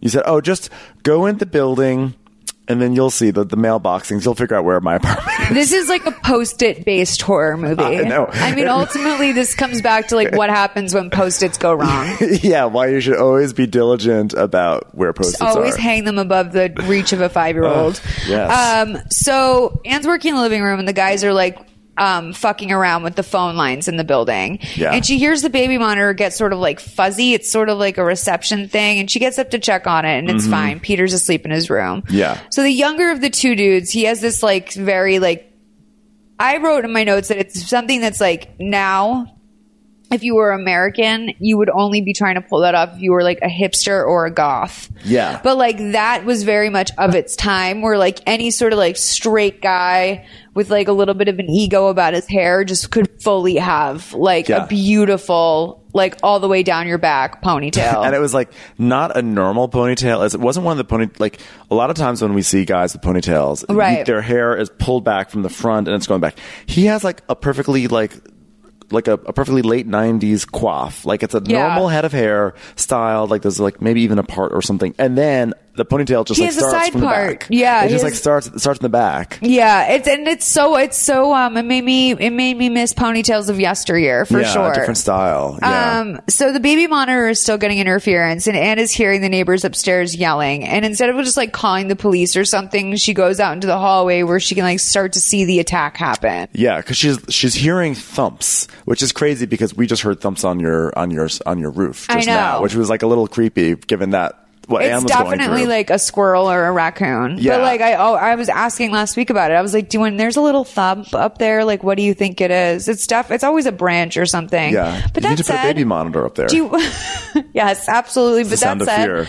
I also have been raised to kind of know, like, when I'm not one of those, like, I'm gonna walk into the fire type people. And like, this is the standard horror movie thing where it's like, you dummy, why would you hear noises of danger and walk into them with your vulnerable, unguarded body? Exactly. You hear thumping upstairs. And you know that the only person upstairs is Lisa. Yeah. You hear like thumping, and the baby monitor, you hear her screaming, okay? You know what you do? You lock the door. Yeah. Actually, maybe you first try to leave, okay? She had no idea. I would never try to leave. You would just lock the door. Well, you would try to call. The first thing you do, pick up lock the phone. Door, call the police. Yeah. Okay. She does eventually do that, but it's like, it was so low on her priorities. No, it's like it occurred to her almost second to last. And it was like really like she could have done an Instacart order and then called the police. Like she was completely on a different plane. So, instead of calling the police, she just like sees this whole thing sort of play out. And it's really like a pretty horrific scene. The shadows. Yeah. And then, the robber goes into the bedroom and he sees, Uncle, what's his name? Maurice. I'm going to do this the whole movie. Marcus. Uncle Marcus sees the little boy sleeping in the bed upstairs, Zach, and he shuts the bedroom door. And, I just wrote here in my notes, are they there for the jewels or what? I like for some reason thought maybe this was, I didn't understand the plot. At this point, I for sure knew that they were hitmen because Carol, every time Carol was like, Anne, do you mind staying a little bit late tonight? Like she had the evil grin, like she was going to fuck up Anne, right? Yeah. And so I already knew these were Carol's people. Yeah. You know, I knew they were. It took me a minute to confirm. Yeah. Okay.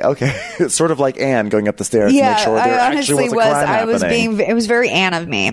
So Matt and Carol arrived to the party, which is like a huge affair. Like anything you thought it was, sis, no. They have a fucking orchestra. In a lobby of a giant, giant building in Cherish Hill. Yeah. You know? Like, we've really never seen a party like it on any Lifetime movie so far. The closest the budget was all there. In Haley Duff, the movie where Till Death Do Us Part, the husband goes to like a head of the hospital charity gala, and like that was a much more like modern day version of this. This was very fucking luxe. This was luxe. This was like clearly filmed in like it was clearly like a very prominent museum, a hotel ballroom or something. It was either a hotel or like very classic. Yeah, very very impressive. I mean, this mom doesn't mess around. I mean,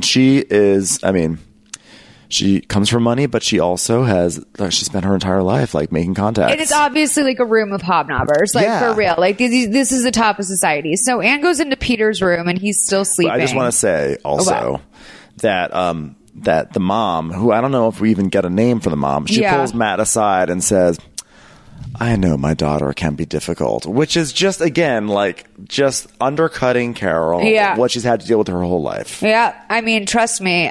She's like, she says, but I only have one grandchild and I want him to grow up with two parents. Yeah. So then Anne goes into Peter's room. Yep.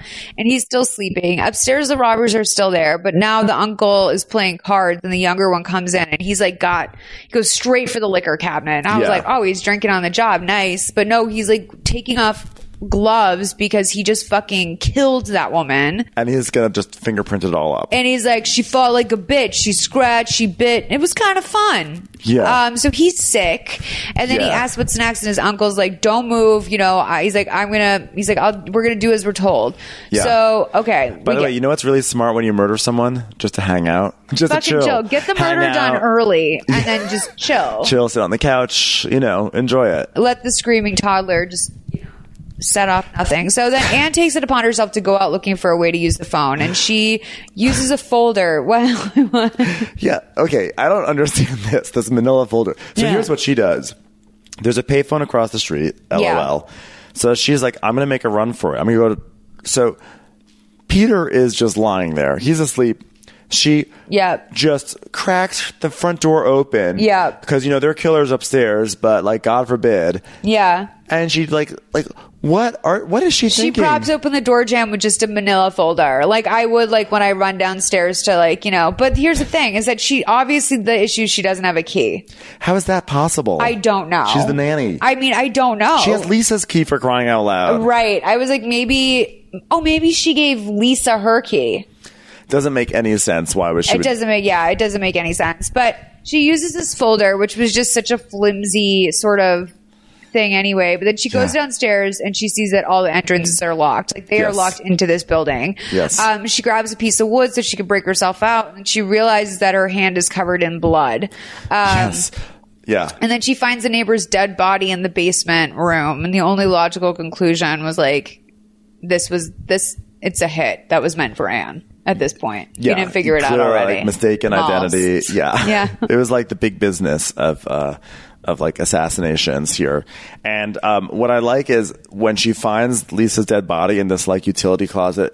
And by the way, at this point, I'm surprised. Like, are there no like windows you can break to just like run out and like call the cops? Like, you've got a plank. And like also these idiots that like didn't even know who they were going to kill, like were able to secure every entrance and exit. Like, yeah, exactly. And then also like there's like blood all over this plank, but somehow there's no blood anywhere else in this building where they clearly dragged this body downstairs and everything. And then so Anne sees Lisa there. Okay, Lisa's just like dead. And you know what? God bless Lisa, because at this point she's like, for the first time in probably like 10 years, as she's being killed, she's like, someone sees me. Yeah. I'm now like right now. And she sees them back because her eyes are fucking open. Yeah. She's like, I'm about to die, but at least right now I matter. Someone cares enough to kill me. Literally. Like, do you think that she I mean, there are a lot of people out there that would probably be secretly like proud to be killed. Yeah. She's like, okay, like, and this is what Leslie gets, you know, because Leslie didn't see me, but this person did. So she's lying there. And so you know what Anne does? Anne sees the body, runs off, leaves the flashlight there. Oh, poor Lisa her heart can't take that. The other person who fucking saw Lisa was the makeup artist, because, honey, that body looked like it had been dead for 3 weeks. Yeah. Like, the way that body looked when they found it was... This woman is a fresh dead person. Fresh. Like 5-10 minutes, we're talking. Maybe a half hour. Yeah. And this is like, that body looked dead. Yeah, no, that makeup person was like, no, we're going to tell a story through this makeup. She was trying to get in overtime that day. Yeah. So, Anne arrives back to the apartment, and the folder that was once... blood on her cheek for no reason. Anne is covered with blood. Did she like go down and cuddle with Lisa's body or the plank or whatever? You would think so. Like, you think that she like kissed her on the forehead and shut her eyes or something, because like her whole face is covered in blood, which is like just she really bathes in it too. She like walks around with the blood on so unnecessarily. Like she was literally not having to touch any blood. And I don't know if that's like a statement about Anne's vanity or something, because like, of course, I'm glad she didn't look in a mirror, I guess, but like, this is it would be impossible to not know you're covered in that much blood. Now she's going down a path of very irrational choices. She's dealing with folder drama now. Yeah, so as you said, she walked in, the folder that was once propped up is now flat, which is a terrifying sight in this movie. So she walks through looking for like an intruder, and she grabs a knife in the kitchen. Leaving the front door open, by the way. She's not great at this. No, she doesn't understand things. And like, yes, like I understand the irony of me laughing at this is like, haha, Molly, like you'd fucking do any better, like in a situation like this. I would like to think I would. You're probably so I know. You're probably so panicked. You're probably thinking, I want to leave the door open so I can make a quick exit. Yes. Right? Maybe that's what she's thinking.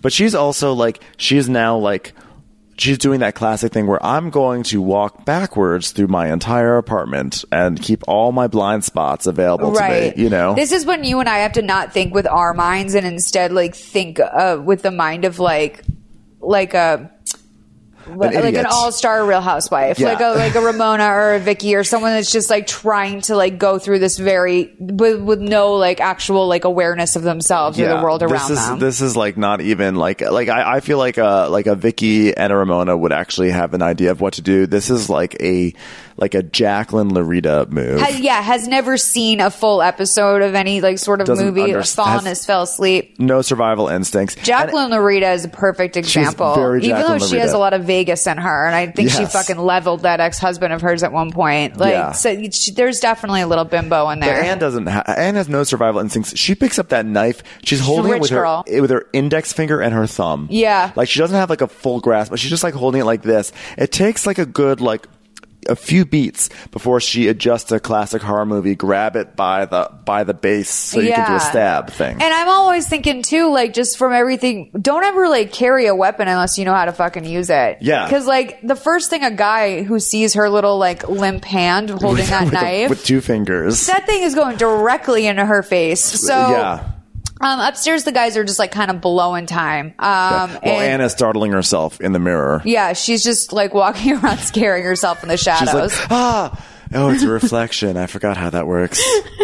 And I will say that like her knowledge of the kind of layout of the bedroom is very helpful to her ultimately, but like, which is, you know, because she's Anne. Yeah. But the guys are kind of upstairs just blowing time. Jimmy's playing chopsticks on the piano, and Marcus is like, hey, you're gonna hurt yourself. Yeah.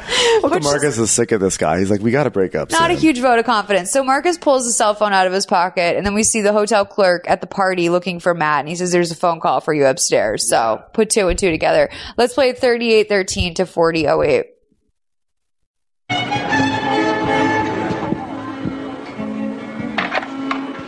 Hello? Is this Matthew Whitson, the jeweler?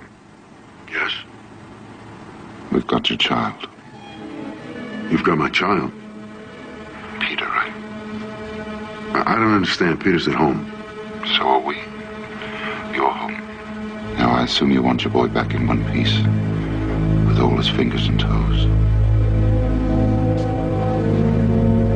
Mr. Whitson? Yes. Here's what you're going to do. Yes. Go to your store, clean out the safe, and bring the merchandise here. Drive into the garage, get out of your car, leave the jewels in the car, leave the key in the ignition. If you call the police, if you screw with us in any way, the first thing we'll do is kill your boy. Understand? I like Uncle Marcus's vaguely New York, vaguely British accent. He's asleep. The young woman, she's okay for now. You have 60 minutes, Mr. Whitson. We'll wait that long, and that long only.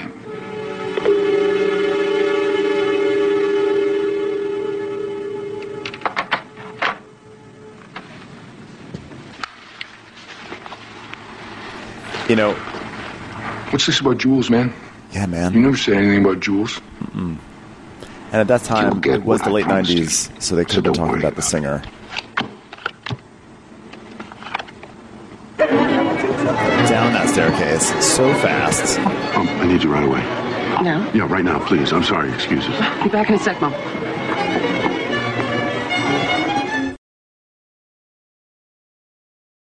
One of my favorite ways to watch Lifetime movies is on the Lifetime Movie Club, streaming 100 Lifetime movies anywhere, anytime. New movies are rotated in weeklies, so you will never run out of new, juicy movies to watch. Plus, listeners of Mother May I Sleep a Podcast get an exclusive 1-month free trial. Just go to lifetimemovieclub.com/malls, and if you're still not convinced, let me tell you about this month's movies. We've got I Am Elizabeth Smart, which I believe was produced by Elizabeth Smart, has Skeet Ulrich in it, and it is beyond creepy. It really... If you ever thought you knew what happened to Elizabeth Smart, watch this because you didn't. Cocaine Godmother is on there. How could anyone not watch a movie called Cocaine Godmother? And Rules, Too Late to Say Goodbye, and Committed. Again, to get your free month of Lifetime Movie Club, go to lifetimemovieclub.com/malls. That's lifetimemovieclub.com/MOLLS for the exclusive to us offer of 1 free month.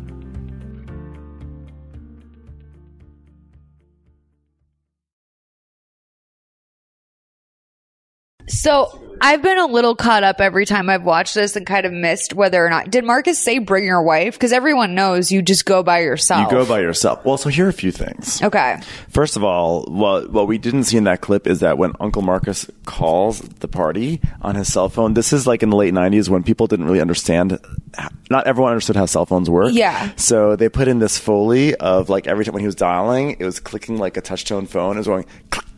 Oh, right. Which I thought was great. Small detail. But also, I genuinely thought that when when Marcus called, and Matt answered, for a second, I was like, oh, fuck. This is about to get dark. I thought the big twist was going to be that Matt hired Marcus. Yeah, no, and I was like, oh, that would have been amazing because Matt seems like remember we had that first read on him that he's going to be the bad guy? Yeah, of course. I thought this was going to be the twist. He has bad guy written all over him. No. Yeah. No, well, here's the other thing that made me think, and like this is not to say I'm even implying that this was fake, but the only other time I've heard of someone being, is this so-and-so, the blah, blah, blah. Like when he says, is this Matt the jeweler or whatever? It made me think of like during Kim's Paris robbery, how she always said like the guys weren't even looking for me. They kept saying, where's the rapper's wife?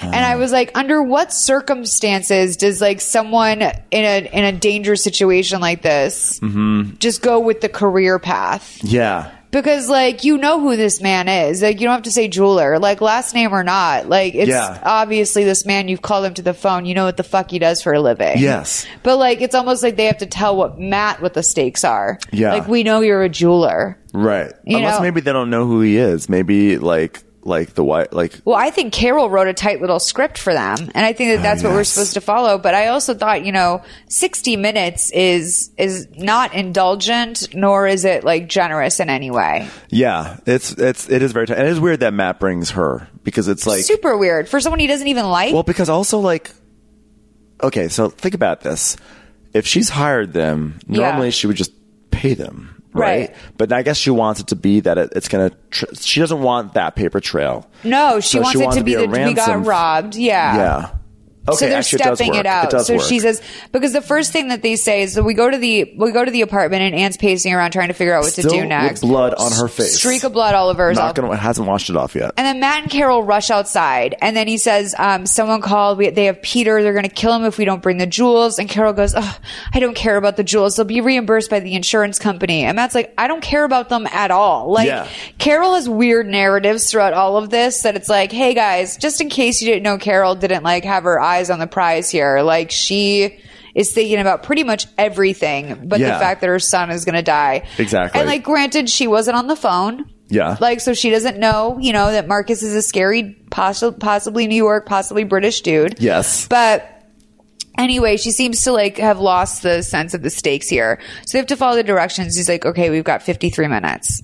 7 minutes went by fast considering what we're about to have to lay out. Yeah, exactly. So the baby monitor is having frequency issues again, and Anne hears a baby cry. And the uncle, turns out it's Zach upstairs. And so Uncle Marcus is upstairs trying to calm the kid down.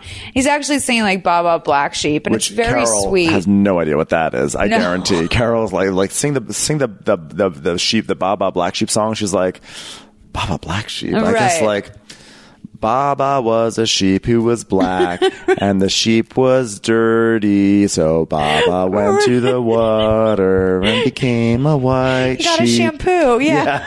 Got a shampoo. Yeah, it's a nice story about a sheep that went through the coal mine exactly and needed to take a shampoo. It's a story about hygiene. It's actually probably like a popular song in like Zurich.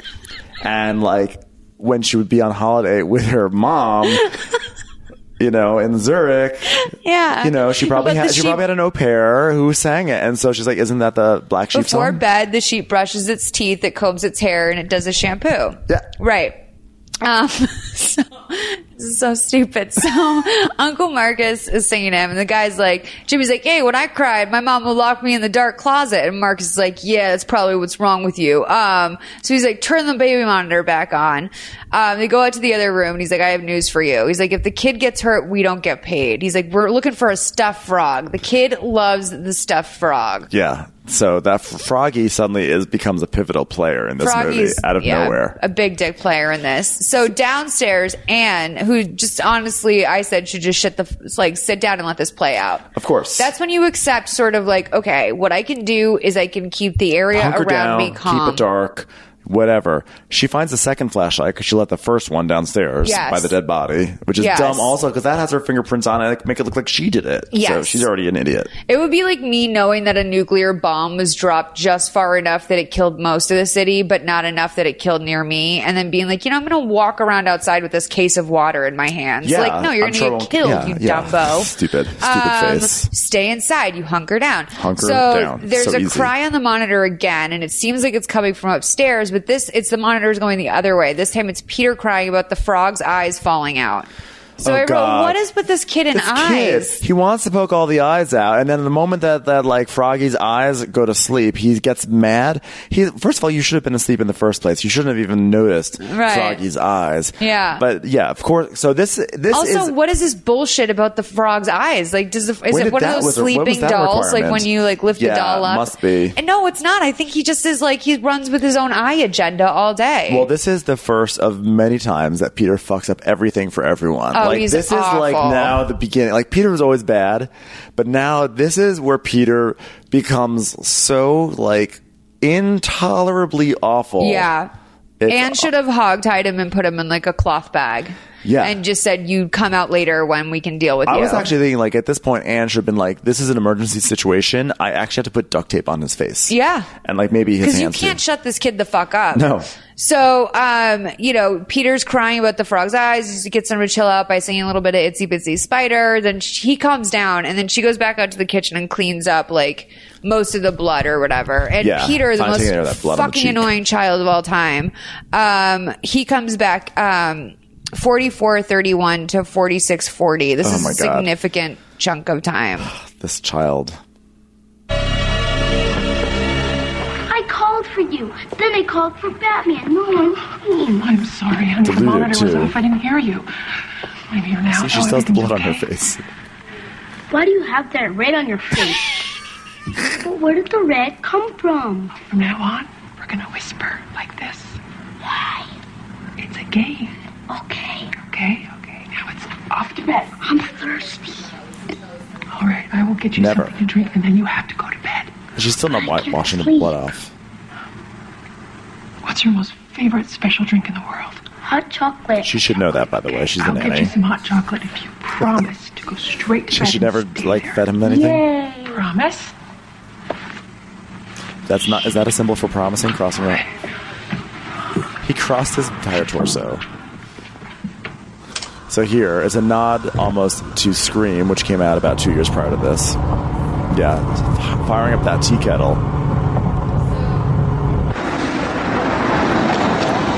Yeah, this is some of the suspense. We're not gonna make it. We're gonna make it if you don't lose it. No rush.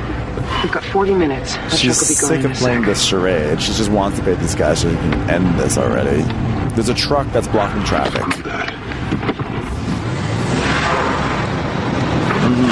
Yeah. And you know, the entire time Carol's like, I wish he showed this sort of drive when it came to saving our marriage. And he's driving like crazy. Just poking around. Put that back. What the hell is the matter with you? Just fingerprints everywhere. They killed someone. Fingerprints everywhere. Now he's looking at the CD collection. These suck. Suck. Vicious suck. judgment. They all suck. Pavarotti. Unbelievable. The one joke in the entire movie. Pavarotti. I was like, well, he likes chopsticks, so we know he likes classical music, but something about this doesn't do it for him. He has an amateur. Marcus. This is why Marcus is sort of like, he's looking for a new, like, pup, you know? Like, he's like, I can't, like... This Jimmy's not going to work out. It's not. He tells his sister, Susie, listen, Susie, Jimmy's a good kid. He's not meant for the business. Yeah, because Marcus, he's in a blazer. He's a man. Right. There's a certain sophistication about him. He's a career criminal. Yeah, but Jimmy's like a street thug. Jimmy, it was either go with Marcus or work at the auto shop with his other uncle, but he already shook down his uncle for cash or something. Yeah, Jimmy's the family fuck up. Yeah. Exactly. But I thought for sure when he took the cash, they do all this tipping to stuff that it would normally make sense. I was like, oh, he's gonna see your ID. That's what I thought. Right? I thought it was like there were many times you would think at some point that they would just see some indication that this was not the right woman, right? But no, literally not once. And so Anne is singing the Spider song to Peter. I keep doing the spider with my hand every time I like it. It sets the stage. When the kettle starts to go whistle in the kitchen, and upstairs the guys can hear the kettle go off, and Anne burns herself on it. And Maurice says to Jimmy, hey, do you hear that whistling? And Jimmy's like, yeah, it's the wind beneath your ears. Like, okay, like, yeah, very nice, Jimmy. Yeah, it's actually like, you know, like, I think actually Marcus has dealt with enough, like, abuse like that all his life. Like, right. He doesn't need to hear it from you right now. Also, like, it's also like that when the dumb person tries to call the other, it's like, okay, like Marcus is too sophisticated to even like get down on the ground with this kid. Yeah. You know what I mean? But the worst part, the joke is so stupid and it's coming from the stupid person. Yeah. That it's making Marcus realize, why am I like, why do I even have this guy? Like what choices do I make? Like maybe I am the stupid person because I'm the one who brought this guy along for the job. Right. I mean, Jimmy, the only thing that he has here that he's done is he actually did the murder. Yeah. That's the only thing he's good for is the actual murder. So Peter. After a beat, Peter screams. Peter comes out of his room and is screaming because he's a fucking loser. So how does that not get on the baby monitor, but the tea kettle does? I don't. Well, the tea kettle, I think, was just traveled through the air, sort of. Oh, no, I thought it was on the baby monitor. I mean, so. It would make sense based on the title of the film. It's hard to track all these things. But after a beat, the guy walks. He goes down. So Peter said, Marie said, go downstairs, like go see if anyone's downstairs. So Jimmy goes downstairs and he's trying to look through the peephole, like the other way. Oh yeah, yeah. It actually looked like a late 90s music video, like a Missy Elliott moment. You know, like. But like everyone knows that it doesn't work to look through the peephole that way. Well, Jimmy has some issues. Yeah, he's just looking for some motion though. He doesn't understand physics. And remarkably doesn't give it to him. So the guy, he walks away from the door and Anne turns the monitor in Peter's room back on, which again was weird to me because she knows what's going on with the monitors already. So I don't know why. Yeah, there's already I guess she wants to hear to make sure she knows what's going on, but there's a lot of like monitors going on, monitors going off. Take it out of Peter's room because this little loudmouth shit. This little fucker. Yeah. Screaming Anne every 2 seconds, complaining, and sure enough, like because now he's out of bed again, right? Saying he's that having he has a full monsters. Tantrum. So Peter can't bring himself. He says he has to pee, and he has to he goes to the bathroom. And he's like, can't bring himself to pee, and he's like, I want a book. She's standing over him at the toilet, and he's like, I can't go potty. You need to read me a book. Like, what? This child. Yeah. Like, what is this? What always happens every time he has to pee? That's and Anne's like, we don't have time for that right now, Peter. She's like, but Daddy reads when he goes to the bathroom, which is like gross. Like, we don't need to know that. Yeah. And like, again, this is a disturbed child who, like, if you had to pee, you'd be peeing already. But this is good, I guess, trial by fire for Anne because she's really getting to know her future stepson. And her future profession, honestly. And you know what I didn't need? I didn't need the pee Foley that then happened. Oh, where he peed just 2 seconds. We hear the trickle. I'm like, I don't need Peter's. I don't want to hear this. Yeah. I guess the point was just to say, yes, he is this annoying. He really only had to pee, a tiny bit. Yeah. He only, there's, murderers upstairs. Right. And he's been already given the hot chocolate. There was already a negotiation. Yes. You have the hot chocolate and you be quiet. Yes. And now he's got he's screaming, Anne! This is when you just turn to him, Anne, and you say, listen, this is a dangerous situation. This is a bad situation. We don't have phones. There are bad guys in the building. And the only way to get out of this is by you being quiet and letting me figure it out. You have to level with him at some point. Yeah, that's when you say, the bad monsters are in the building. But this kid has not been trained for, a worst case scenario. No one, the way that this kid, just keeps being but why? Why is there blood? It's because, no one's ever had the incentive to be I'm telling you no, and I don't give a fuck what you think. Yes, it's because no one just says, I'm the adult here, and when I tell you no, I mean no. Yeah. I mean no. He is why about every single thing. The only people who have ever told him no are Anne, who's paid to say no, and then maybe his mom once or twice on vacation. And they're scared to make him scared. This is when he needs to be scared. Yeah. When he said, I heard monsters or I saw monsters, Anne has to be there are monsters and they're going to get us. Yeah. So, and you know who would have done that? His Carol. Mom. Yeah, Carol would have been you're talking about your eyes getting ripped out all the time. Well, tonight's the night. Sit down. Yeah. So in the car, now we're in the car, and Matt says he doesn't know how the guys got the number to the hotel. And Carol's like, oh, we left the number on the mantle just in case, remember? Yeah. And then Carol tells Matt that she loves him right before he gets out of the car at the jewelry store. And he's like, he just looks like fucking disgusted by her. Because she's now going she's like going off her own script. Because now she's like, maybe we can start over. Maybe after all this, we can start over. I'm like, why are you talking about starting over right now? Your child is in danger. Yeah. That's what Matt's thinking. Yeah. And then she gets out of the car and like stops Matt before he runs into the building. She's like, we have to talk about this. And he's like, and he just like runs inside. So Carol gets back in and she just like lights up a cigarette while Matt goes to get the jewels. Like she flicks on the cig in the car. So Peter refuses to go to bed. You know what this tells me? It was too soon for her to launch a murder plot. She hadn't processed yesterday's emotions yet. Exactly. Like, oh God. It's a fly. A fly landed on the rim of my drink. I hated that. Yeah. I'm just going to have to go with it. I'm going to have to roll with that. On my rosé.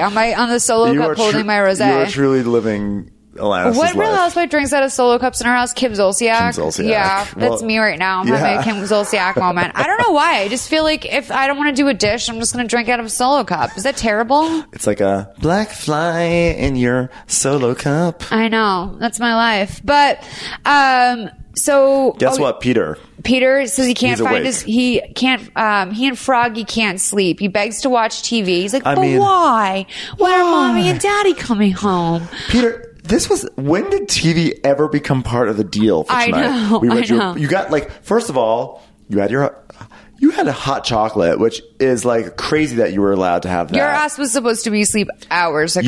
You had a bonus potty break. Yep. You had a book during the potty break. You've really dragged this out. And now you want to watch TV? And then he goes, I'll just wait up for my parents. And she's like, this is not how this works. No. And like poor Anne having to deal with like the negotiations of like literally a sociopath. So he asked Anne, he's like, Anne, when are you having a baby? Which is so fucking rude.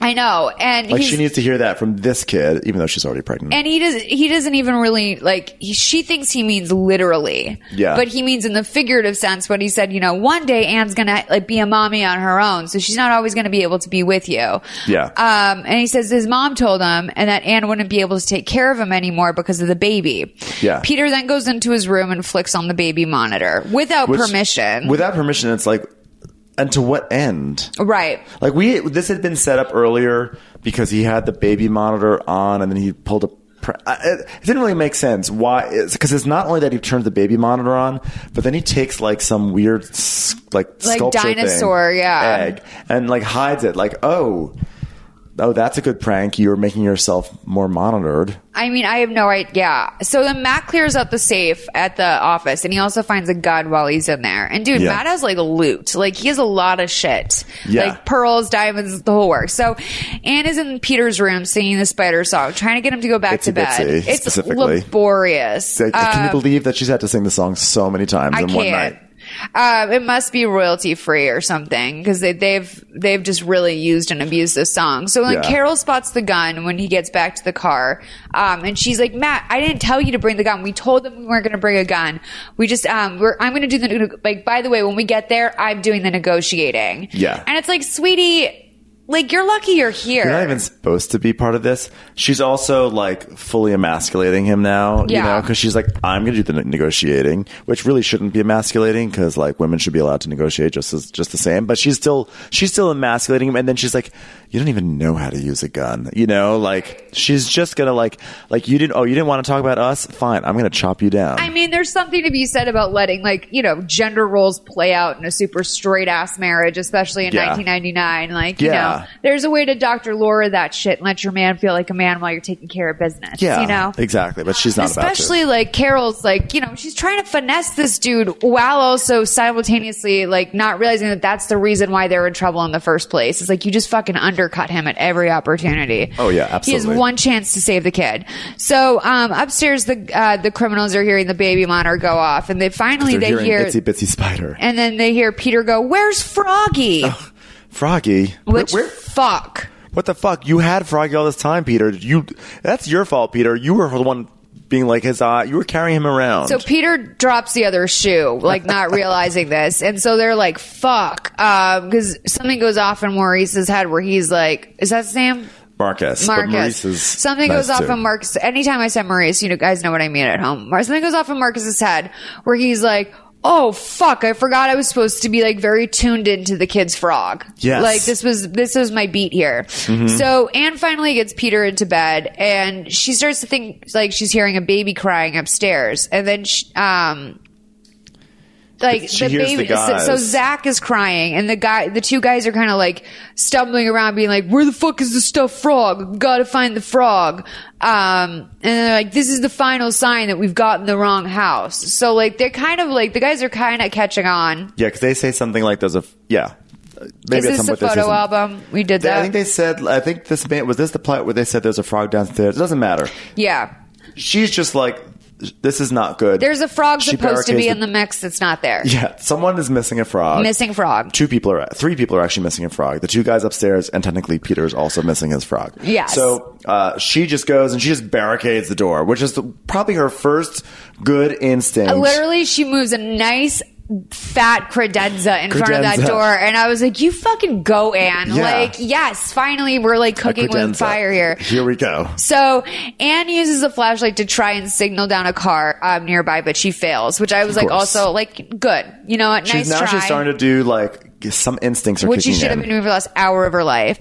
And then Matt's pulled over for speeding while all this is going on, which is like a nightmare. And Carol's like, oh, just take the speeding ticket and go like after. We're going to be a family again, okay? Just the 3 of us. Like, totally like, Carol, you are off script, sweetie. Hey, Carol, you're losing it right now. Carol. Just like, let this happen. Carol's like, do you want to go to Aspen next Christmas? And like Matt's still waiting for his ID. So anyway, he tells her, we'll talk about it. Don't tell me how to handle things. So back at the place, the burglars are looking for the family photo album, and this is where they realize, okay, yeah, we're in the wrong place. Yeah, exactly, because they finally see that Lisa. There's no sign of Froggy. That there's like the photo album just is spelling everything out. There's there's no family structure that seems familiar. Let's play this audio because it's pretty amazing, and I think this is also where we get Carol, the downfall of Carol. Yeah.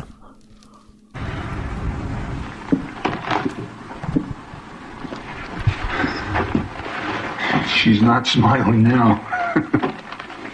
He's referring to Lisa. Jimmy. Pictures of Lisa, yeah. Look at the picture, you idiot.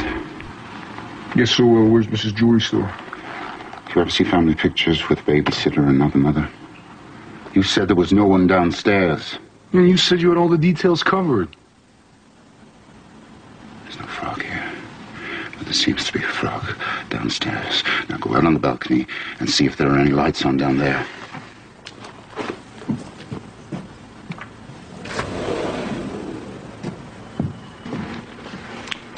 Oh, yeah. So Anne is trying to fashion like a little rope out of sheets that she's tied together like a child at sleepaway camp. Yes.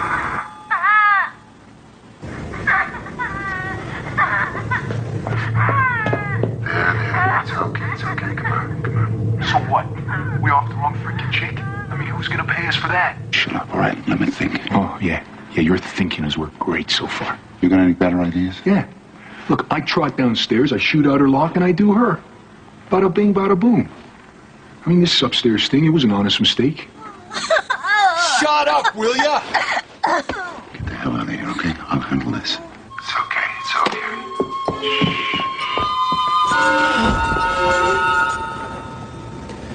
Anne's little rope that she fashioned does not go near to the ground, like at least 30 feet between the two. She gets maybe to the next floor. Everything's going to be fine. Poor Peter.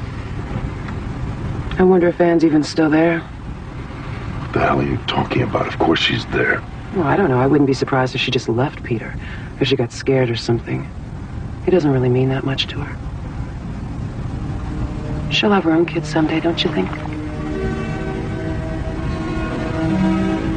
Why should she risk her life for someone else's child? She's been wanting to say that all day. That's why I'm happy for her.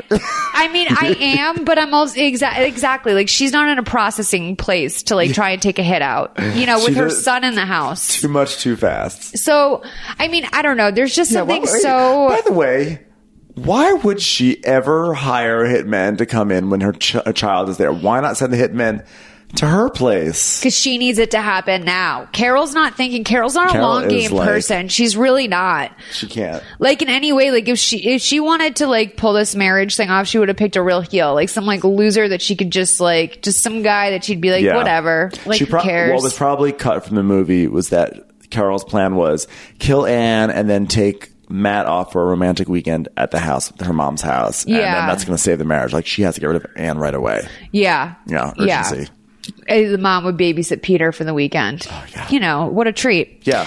So, Anna's still trying to tie those sheets together. Then we see her, and now when we come back, she is trying to break into, like, the electric box in the back of the closet in the parents' room. Yeah. So she can control the panel in the house and basically shut all the lights off. Yeah. And then we see, our boys come down the stairs, and they're aware that this is the wrong place. They have Zach with them, which is a surprise, right? Yeah, always. So the cop comes over and asks Matt, get out of the car, like, just for a second, which is weird. I'm wondering why.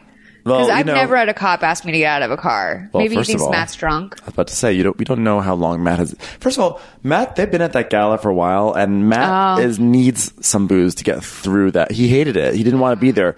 So honestly, he probably smelled booze on Matt's breath. Honestly, and based on Matt's reactions, right, he may actually be drunk. You're right. Matt might be drunk. I didn't even think of it. Matt could actually easily have a DUI. Matt is specifically a shit person. Yeah. Matt definitely got a DUI within the last 2-3 years. Yeah, exactly. For sure. So Matt's like, yeah, okay. And the cop steps back to let him out. But instead he steps on it and he just flies out of there. And Carol's like, what are you doing? And he's like, what do you think I'm doing? Yeah. And she's just seems angry that he won't follow the steps of getting a parking it won't end anything. Right. Yeah. So Anne tells Peter that they're going to play a game. So let's play this little clip. We lost them. We're going to make it. God, I hope they're all right. I know about your affair with Anne. It's over, Matt. Our marriage is over. No, your affair is over. Our marriage is fine. You don't care about Peter. All you care about is that slut. Shut up. Damn it!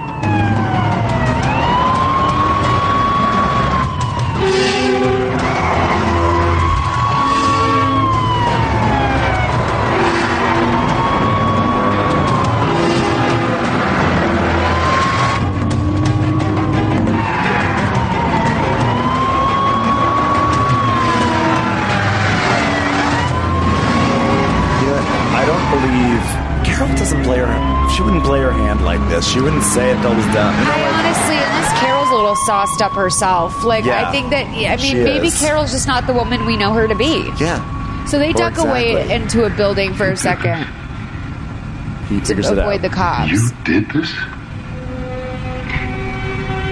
You thought I didn't know? Welcome to the party, Matt. Yeah, seriously, Matt. Here's the real party. You put our son's life in danger with criminals? They promised not to hurt him. Are you crazy?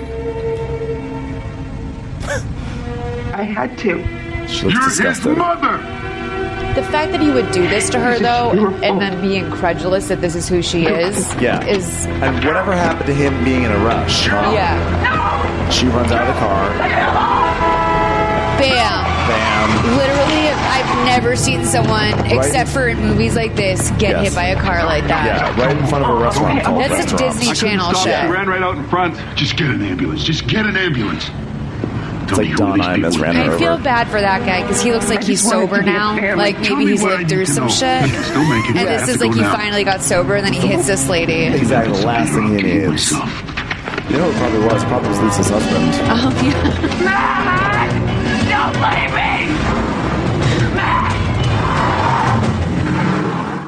So Matt just leaves her in the street to fucking die for all he knows. Yeah.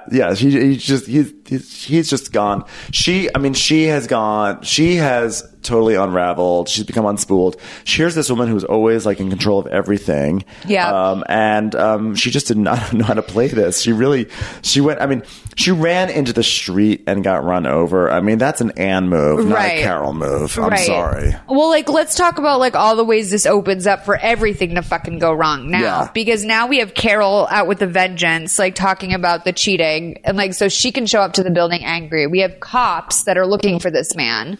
Yeah. That he couldn't say to them, like, we're in the middle of a very dangerous situation and this is why I was driving and I need to turn this over to you now. Mm-hmm. No. So we have cops on the lookout for him.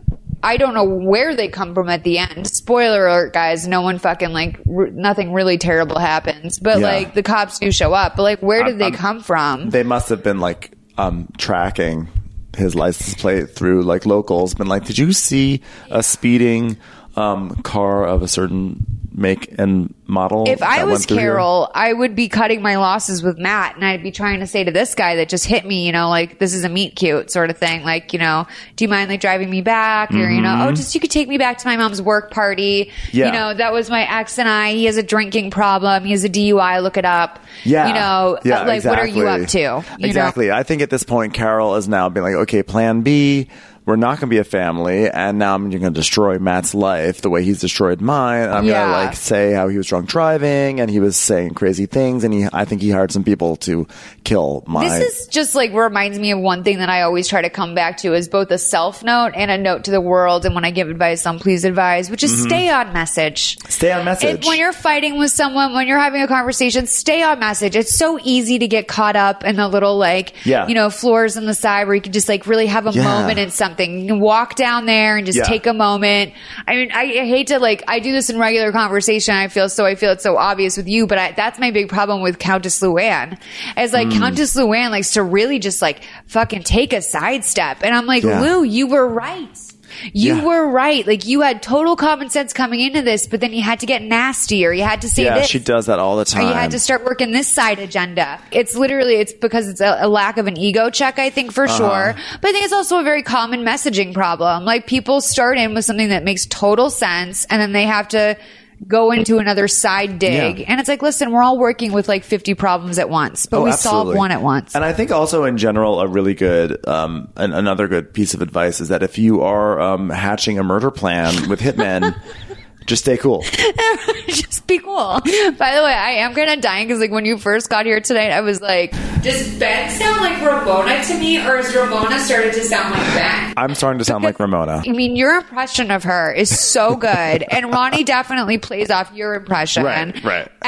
But like her voice has started to really take on you guys' impression in a way. And I know that she knows who you guys are. I'm like, I wonder if she listens and kind of absentmindedly. I don't think she listens. I don't think she even understands it. But I do her impersonation so much that like my speaking pattern is starting to become like I'm starting to speak more like this. Which is like, because my impersonation of Ramona is like, whoa, this is crazy. Someone hired a hitman to go kill Avery. You know? And it's like, can you imagine if someone did that?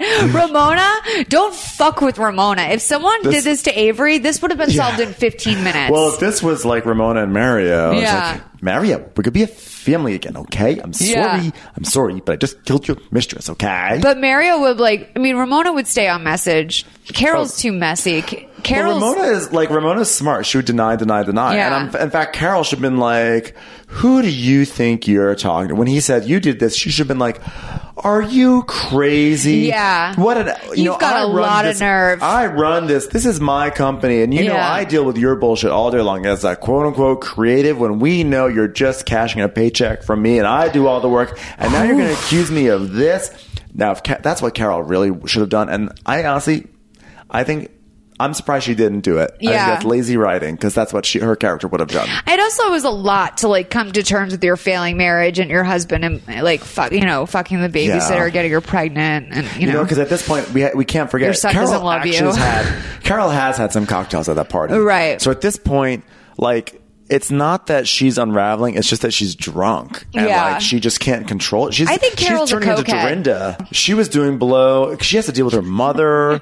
She has to deal with all these people in Cherish Hill. And she has to stay. Yeah, she can't get sloppy on the booze. So anyway, I wrote, why did Matt even bring her on this errand to begin with? And then I also wrote, and honestly, can you be mad at someone who's as stupid and selfish as Carol's being right now? Yeah. I feel like obviously in the moment, but like this is where, as we were talking earlier, like you find that pity spot. Like I would, if I was, I'd be 10 minutes off this relationship before I was like, you know what? I feel bad for Carol. And you know, and Matt, like the fact that he doesn't even show any sort of contrition, even before he doesn't even know that Carol is in on the murder thing just yet. Yeah. And when she's like, the affair is over, whatever. Like the fact that he's not like, oh, so you know. The fact that he's like, no, this marriage is over. Like the fact that he's like mad at her about the affair. Yeah. Matt. There's no hangover from this information for him. Yeah, he's just She gave you a job.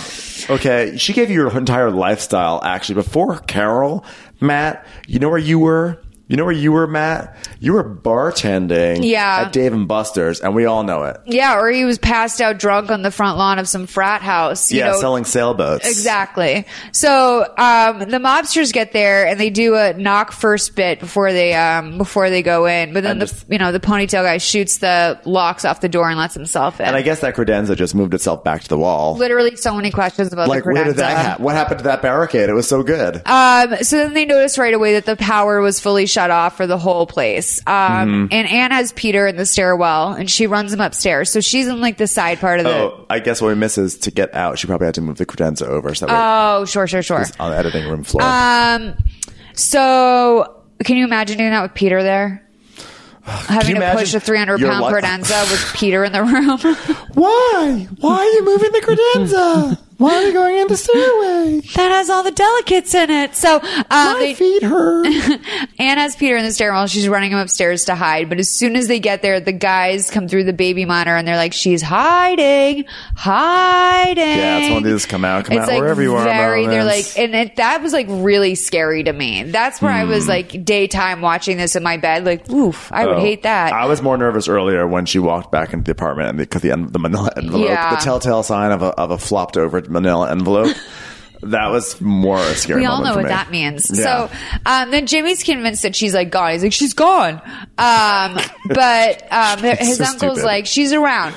Just you go look upstairs. I'll check the garage, check the stairwell above for roof access. So, by the way, like, was anyone stopping Anne from maybe hiding in one of the like empty vacant units? No, that would have been a good option too. Literally, no. Like, because then there'd been like. I mean, I can't. There's at least like 4 things where I was like, oh, I would have hidden there. Or like, why didn't when she goes upstairs, like she could have locked herself in like the master closet upstairs. Like that, they weren't going to like go pillaging through that. How about you take the kids down to like the first floor? Right. To one of those units in there. How about you go out onto like one of the balconies there and just like walk out? Yeah. Screen door. Oh, there's that. It's like literally like. Yeah. So obvious. Yeah.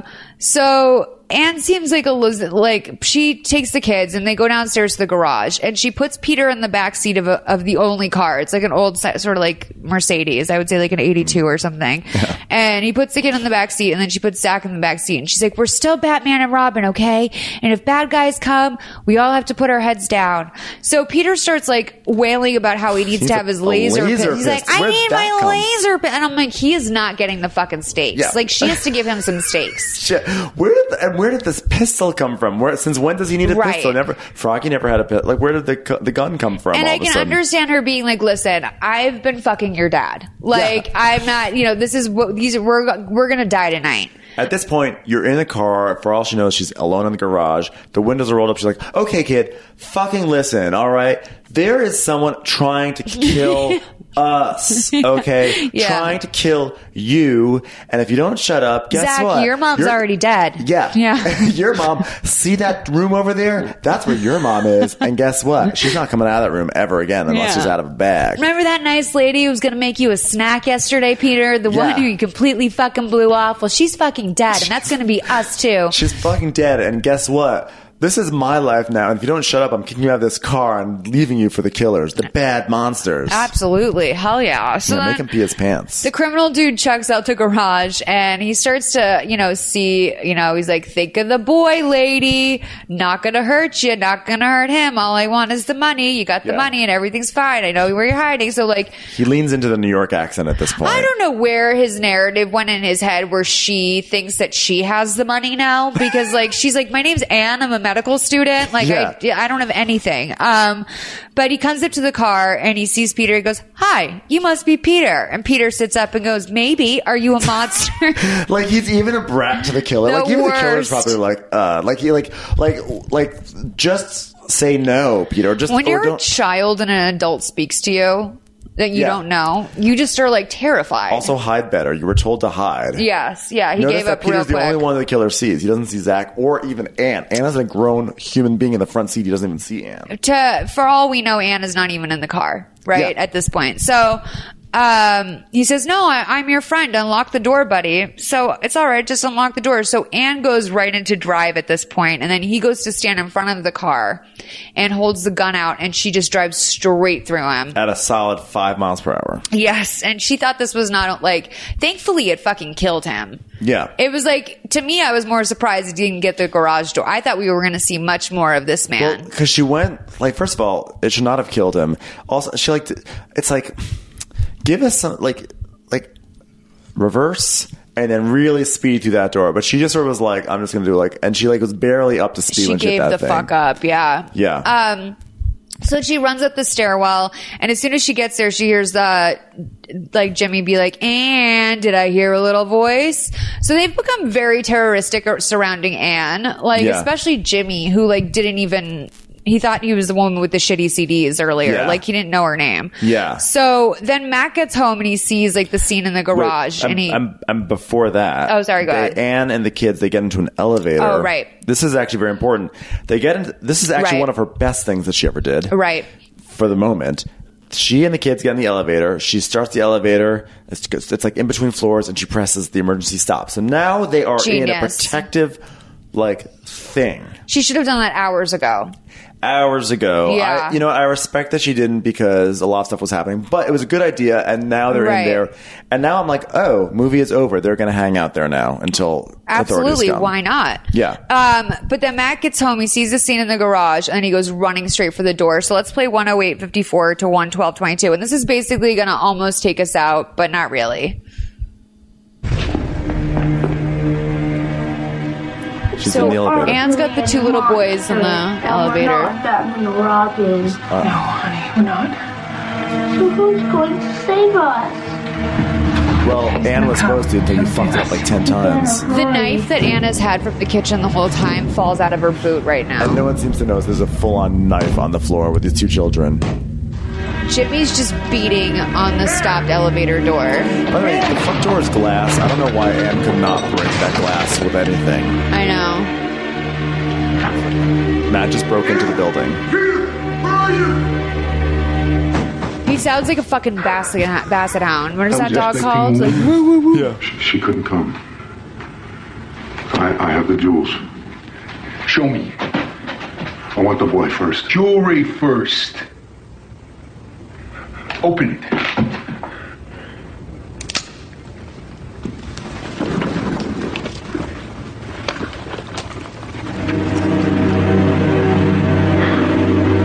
Oh, yeah. Those ain't no Zerks. I wonder why Carol resentful. Look at the shit that Matt is designing. I know. And Jimmy's nice. So you hear gunshots, and your first instinct is to go to the top floor, activate the elevator, and go up. Yeah, I mean that's the weirdest part is to go up, on top of moving it. And you don't even notice there's a knife still lying on the floor. Fucking dumb, Carol. Go in the teepee, Peter. Here you go. So she hides the kids in the teepee. Don't say a word. Significantly Don't come out no matter what you hear, you safe than promise? the elevator is the teepee. Yeah. Hello, Anne.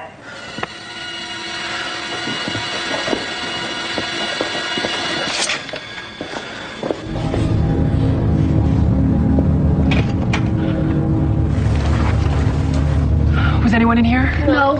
Okay. Just be very, very quiet. Peter, you take care of Zach for me. Daddy will be here real soon, okay? Okay.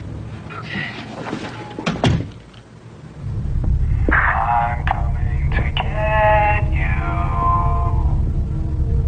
There you are, Ann. That's your name, isn't it? I'm going to get you. Look at you. You are so fine. This is where it's really like extreme because like he's not looking at her at all. Yeah.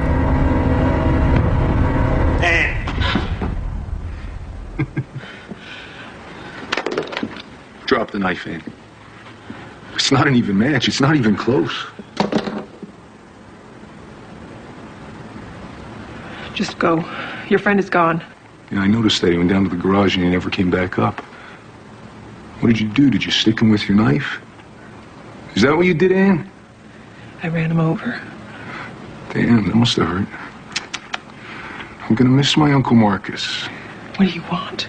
A little comfort in my grief. Don't you think you should comfort me? Oh, yeah. I think so. So he like starts to like take the ponytail out of her hair and kiss her, which I'm like, oh, so you're the only one with like a ponytail in the relationship. Mm-hmm. Like I like the fact that her ponytail needed to be undone made it even worse that he was about to sexually assault her. Yes.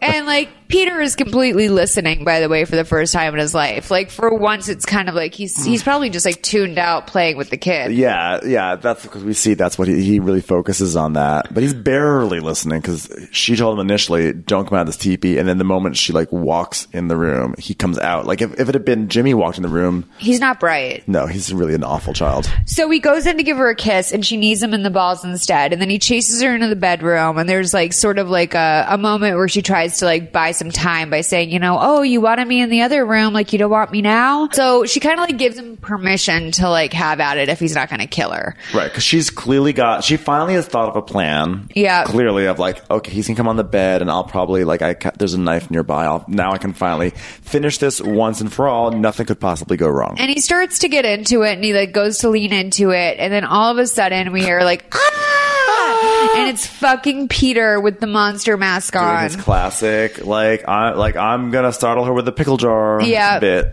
And the ponytail guy goes straight for him. And for some reason, like, he's just like completely willing to kill this child, which like I'm fine with at this point. Yeah, I feel like Anne should be like, whatever. What part of staying in the teepee involved you putting on a mask and going into your parents' bedroom where the adults are? Like, what part of that? What part of that was that, Peter? Yeah, this is like basic like kindergarten listening is like he's failed for the year. Yeah. So, but he and Anne get into like Jimmy and Anne get into a fight in the bedroom, and she knocks him out with a lamp, which is enough to get the door locked on him. But then he uses his gun to blow out the knobs again.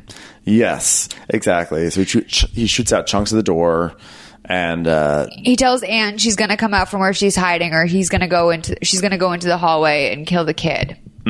So Anne comes out from the liquor cabinet where she's hiding to save the kid's life. And Peter's like, or Jimmy's like, oh, I knew that you wouldn't like, you know, let him die or whatever. Great. He goes to shoot her and point blank, pretty much can't get the job done. It like skims her ear. It just like he's literally like 3 feet from her. Like he could have just like shot her like right in the chest. Yeah, he like wanted to get that headshot or something. He just like fully misses. And by the way, at this point there've been like a few gunshots and the kids are like totally unfazed. Like if I were a kid, I'd be screaming, I'd be crying, I'd be like, no crying. The kids are like totally unfazed by any of this. Oh, totally. No, it's like so unnerving, that sound. So, he brings her out to the balcony, he goes to hold her over the ledge. He's like strangling her. Yeah. And after a moment, Anne is able to like leverage her weight so that Jimmy falls on top of her and over him. Because he starts to like push her over the balcony. Yeah. And she is over the edge, but he doesn't realize that like she's got her bed sheet. Shitty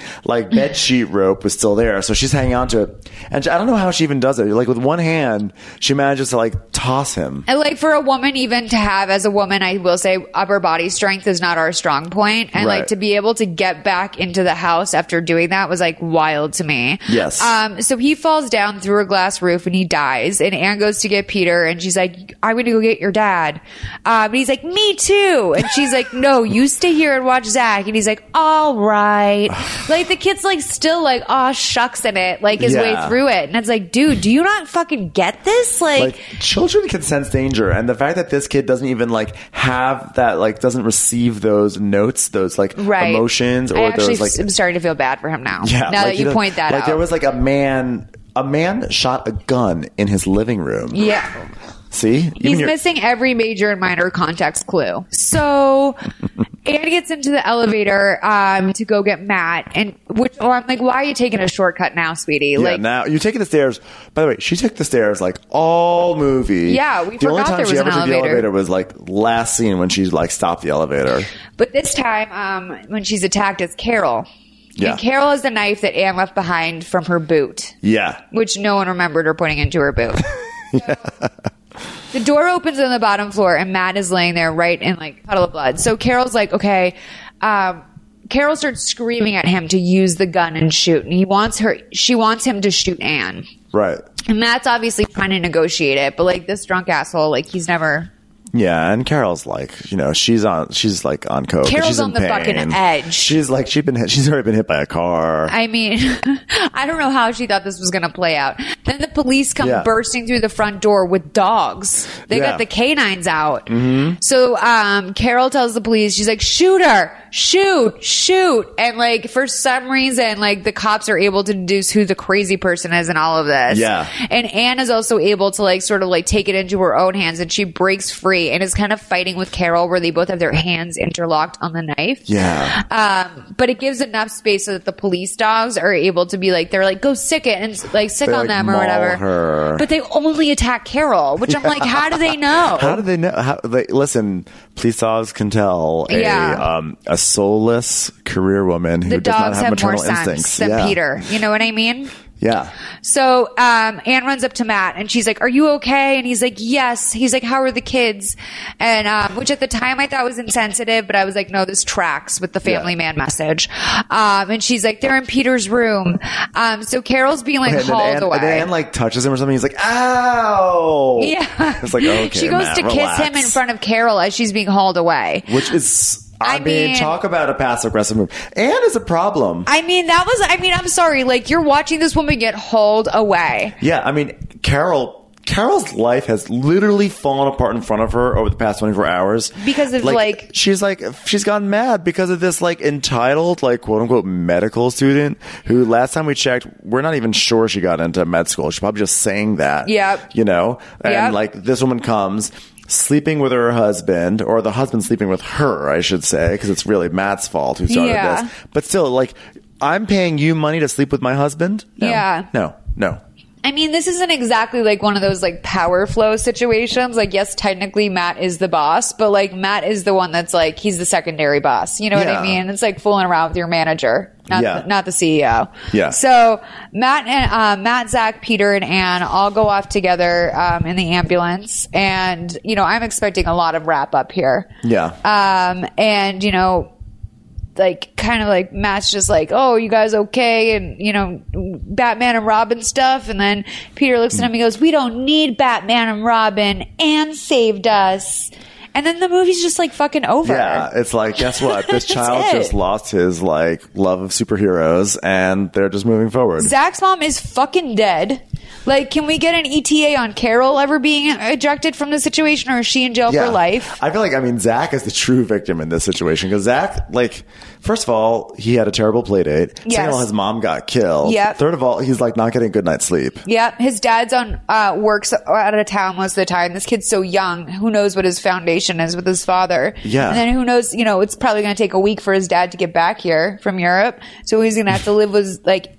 Is there a world in which that he lives with Anne and Matt, and this is the beginning of their brood? I think that's what's implied by that look. But obviously Leslie will come back and take his son, and then like Zach is going to be like demented situation. Yeah, Zach is going to be totally messed up, and none of this would have happened if if maybe 3 years ago when the marriage was over, Matt had actually taken some personal responsibility for once in his life and said, you know what, Carol, I don't think things are working out. I'm not feeling it anymore. Yeah. Let's sell the Cherish Hill house. I'm going to move into a smaller place. He stayed in that marriage for the money. Yeah. You know, because he was too much of like he's complacent. He's very complacent. You know, like he's just like, oh, I'm not going to kick stuff up until this like hottie babysitter comes around. Now all of a sudden, he can't deny his instincts, his passion. Yeah.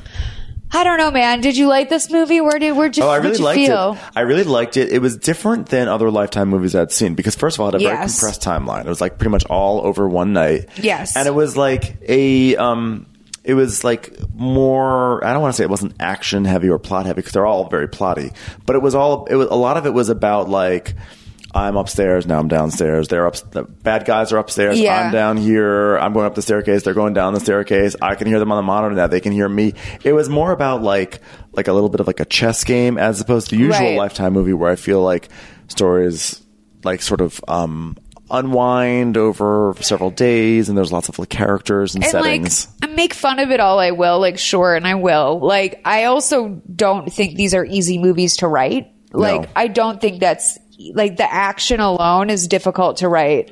Like if I had to write this, it'd be missing probably 50 pages because I'd just be like, she goes upstairs. Like I would have to really shorten it because it can be very like prosy, you know? Yeah, they actually like squeezed a lot of content out of it. Like in terms of like that, how they set up, how they move their characters around in the building. Yeah. You know? So like, sure, was it the most suspenseful? No. Did, you know, Anne make a lot of dumb moves? Yes. Was Anne's character like, was Peter awful? Was Anne given like almost like too much likability for someone who's actually like a really terrible person? Sure.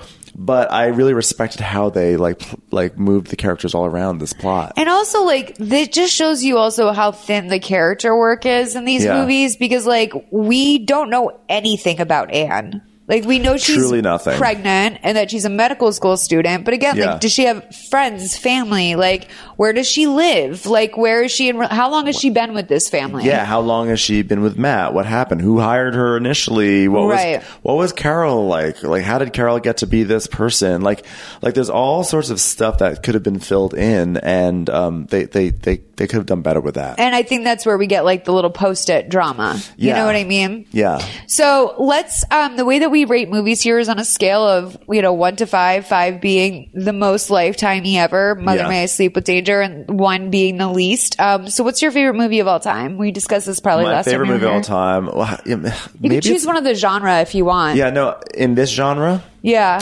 You know, I think one of my favorite movies in this genre of like, sort of like small thriller in a confined space. Yeah. You know what one I love is Red Eye. Starring Rachel McAdams. I actually love that movie. That's a really good one. That is actually a great example. That movie is also like 90 minutes. Yeah. And it shows how you can do a thriller in a confined space, like mainly an airplane, and then like 10 minutes in a house at the end. I actually really, really liked Red Eye. It was And Rachel McAdams was like peaking then. You know, she was like not Rachel McAdams, but she was. Yeah, she was on the rise. She was taking off, if you will. Get it? And, but they like generated a lot of like excitement and like a lot of little details, like little things like with the kid had the pencil that she used to stab later on. And it was exciting and thrilling. And then when it leads to that, like that thrilling climax, that climax was so exciting. And that was same as this, like walking through a house, there are killers in here. Where am I? You know. I mean, you also nailed it. And the most obvious parallel is that like this is a 5 to Scream's 1. You know, like a Scream is, I think that's one of the reasons like why I even like want to work in this business is that movies like that where I loved fucking Scream Scream was great. Same director. So much. Yeah. Same director as Red Eye.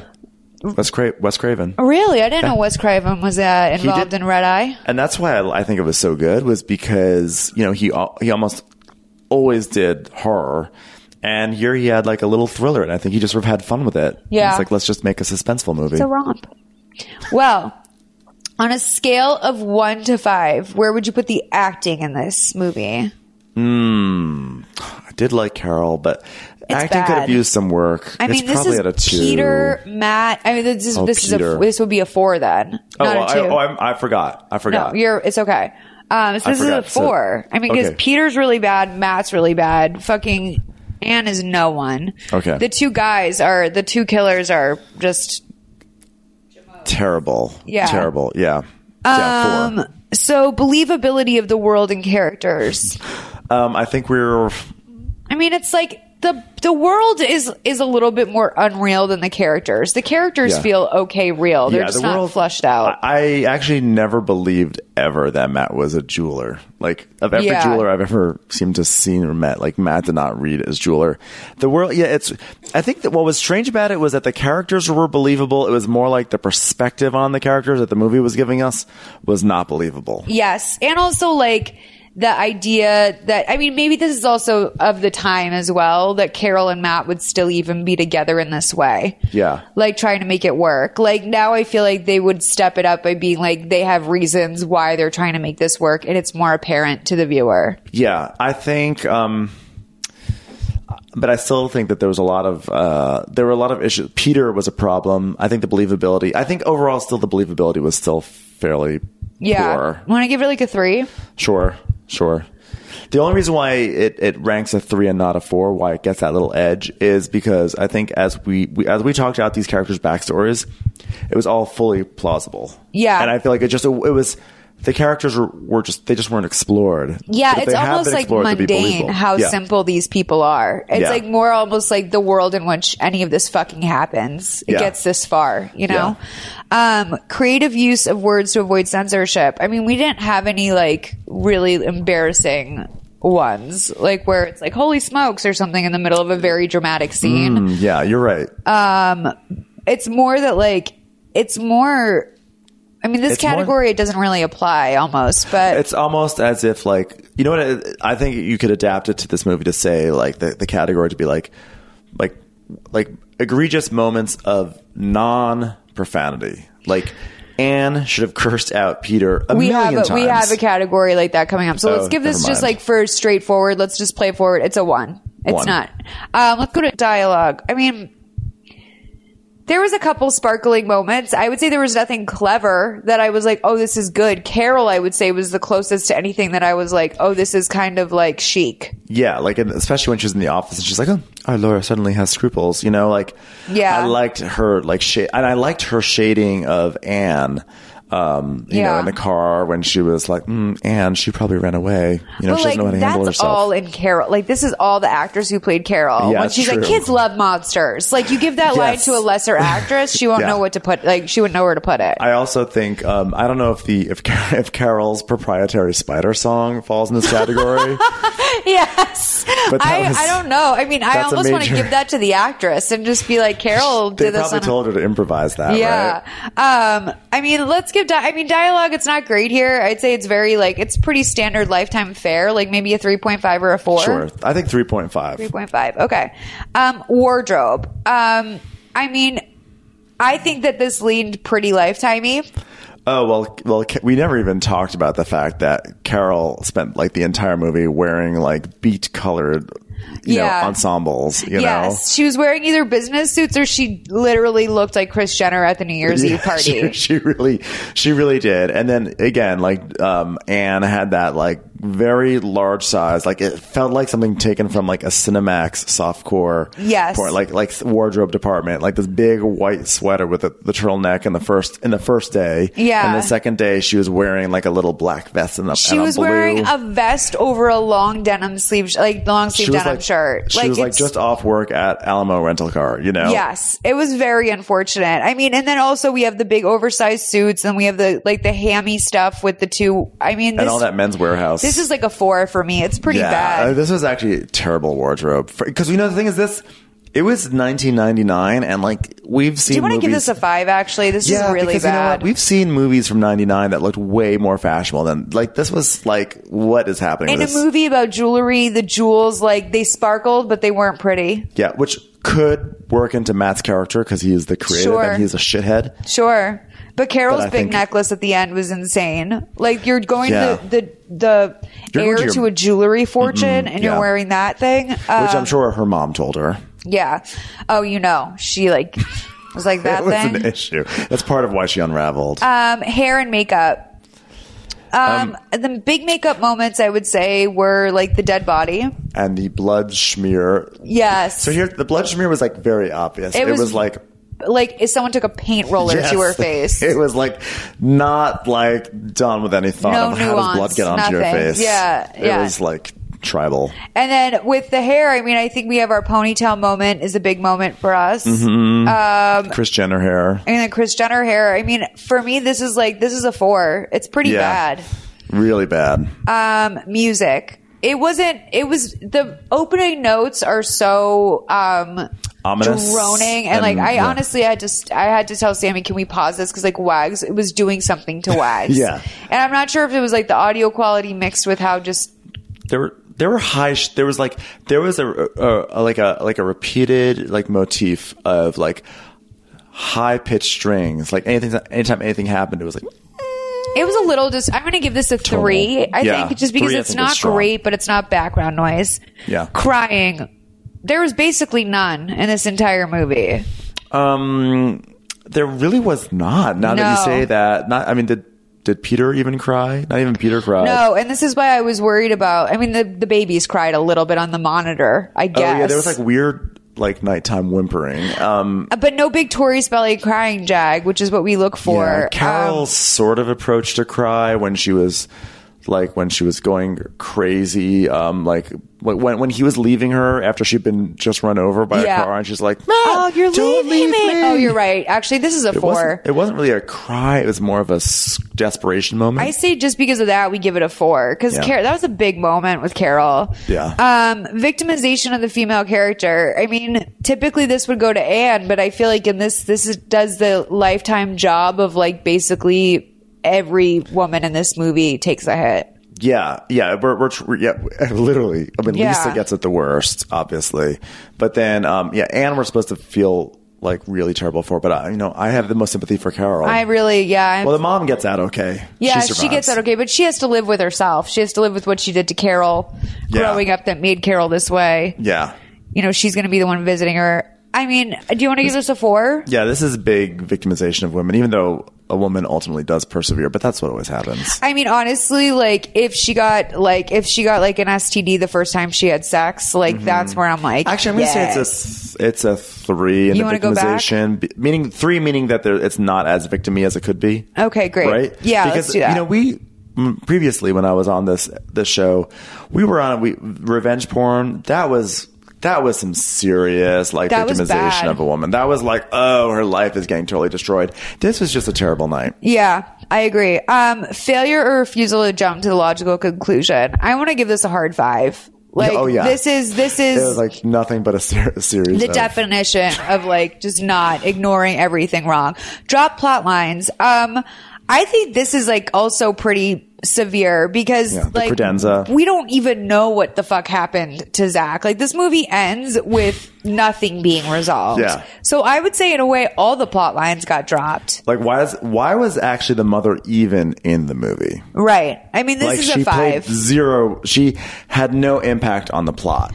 I never do this. This is a fucking 5. Like for me to go to rail into a 5 that's coming in hot. No, they had a full on unnecessary character. God, is this movie as good as I think this movie is as fucking good as I remembered it being, because you loved your font too, and that's our final category. It's very Lifetime. It's our last category. Yeah, that font really said everything. Do you think this is a 4 or a 5? Could this be any more Lifetimey? It's so Lifetimey. I don't even know. Let's go for the 5. But it's Lifetimey in a way that's different. It's different than from a lot of Lifetime movies, and yet it is quintessential Lifetime. Where are we at, Sammy? 45.5. I'm telling you, I think that you might be the second only behind Ronnie, who was really we were really throwing numbers at the board when Ronnie was on, and that was 50.5. But like, I think that's by almost 10 points higher than like most of our movies. Wow. I mean, this movie, I remembered it being a banger. This is one that I had in mind when I started this podcast, and I just hadn't seen it in so long. And so I'm glad that like this is the banger I remember it being. Like this is the nature of what this podcast was supposed to be about, was find films like this. It was, but you know what I liked about it was that it was like deeply entertaining. Yes. Like I was never bored the entire movie. And what I also like about this too is that this didn't have any like big stars in it, like really of today or yesterday. Right. Well, actually, I mean, obviously Jason Becca has become a huge star on NBC now. That's true. But like they didn't have any, like they didn't have like a, rip from the headlines hook. They didn't have a star. They didn't have like a great banger. Like they had not, like they Just really made a woman in peril. It's up there with like a good Haley Duff movie or something where you're like, they really made something out of nothing here. Yeah. I think that they just were like, they had like a fun little thriller. They had a fun time making it. And this is actually a great example of what movie making should be about. Like a closed set, like a very simple set, I mean, for all we know, what's genius about it? Cheap to make. Cheap. I mean, like they had like the same identical apartments. Two wardrobe changes for every character, like one other location, 2 other locations, maybe 3. Yeah, I mean, there was like that weird, like the jewelry shop, which sort of looked like it was from like Bulgaria, like, and then there was the like hotel. The hotel. All the budget went into that hotel scene. Totally. And then you know what? That is the sickest way to make a movie. Yeah. Horrors are, in a lot of ways, the most easily manipulated and most fun to have in genre of movie making. They really are. Because, like, you can do, like... It's also why I like love The Purge, and I always like sound so stupid for saying this, but the fun of The Purge is like you get to make the rules, and with The Purge, the reason why it's so fucking terrifying is the rule is that there's no rules, and that is terrifying. Yeah. So I loved doing this with you. This was really, I love that you're a film buff. You know your horror movies. Red Eye was a great choice. Good, thank you. Good pick. Wow. Thank you. It was like a real diamond in the rough. Thank you. I am so honored that you gave me this movie to watch because, knowing that it was like, in the back of your head, it was a special movie for you, and like letting me be here for Baby Monitor. I feel like we're kind of like 2 baby monitors connected right now. Honey, don't ever fear me. I love you so much, Ben, and I'm so glad that you picked this because audience, here's the real tea. I gave Ben, I said, I want to do Baby Monitor Sound of Fear with you. Yeah. But like, here's some other options. And you were like, nope. You're like, I like that first one, the Baby Monitor Sound of Fear one. You like latched on right away. Right away. Well, because I could also tell you really wanted to do it. And you like, and you like gave like, but I could tell you felt a little bad. And then you gave those other 2, and the other 2 were fine. I forget what the other 2 were. The second one I said, I think option number 2, I said looked like it'd be okay. Yeah. But I could tell, and I looked at the first like few seconds of Baby Monitor, and it just opened with like Josie Passett, and I was like, oh, this is obviously like what we're going to be doing. I'm so glad that you saw that. And also to the audience, everyone out there, this is our first baby-centric movie. There's no baby napping, but like, I'm so glad we got to do Baby Monitor Sound of Fear together. Like, I'm really glad you appreciated it. I feel really good about this decision. Thank you so much for having me on. You killed it, dude. Thank you so much. I really enjoyed the process. You guys watch What Crappens 5 days a week. You guys are at now. 5 days a week, and we also do live shows. We just did like 2 in Atlanta, 1 in Palm Beach. And they go all around the country. So if you guys enjoy Ronnie, which I know I hear all the time, you guys fucking love Ronnie. You should love Ronnie. You should love Ben too. I'm sure you do now. You didn't already.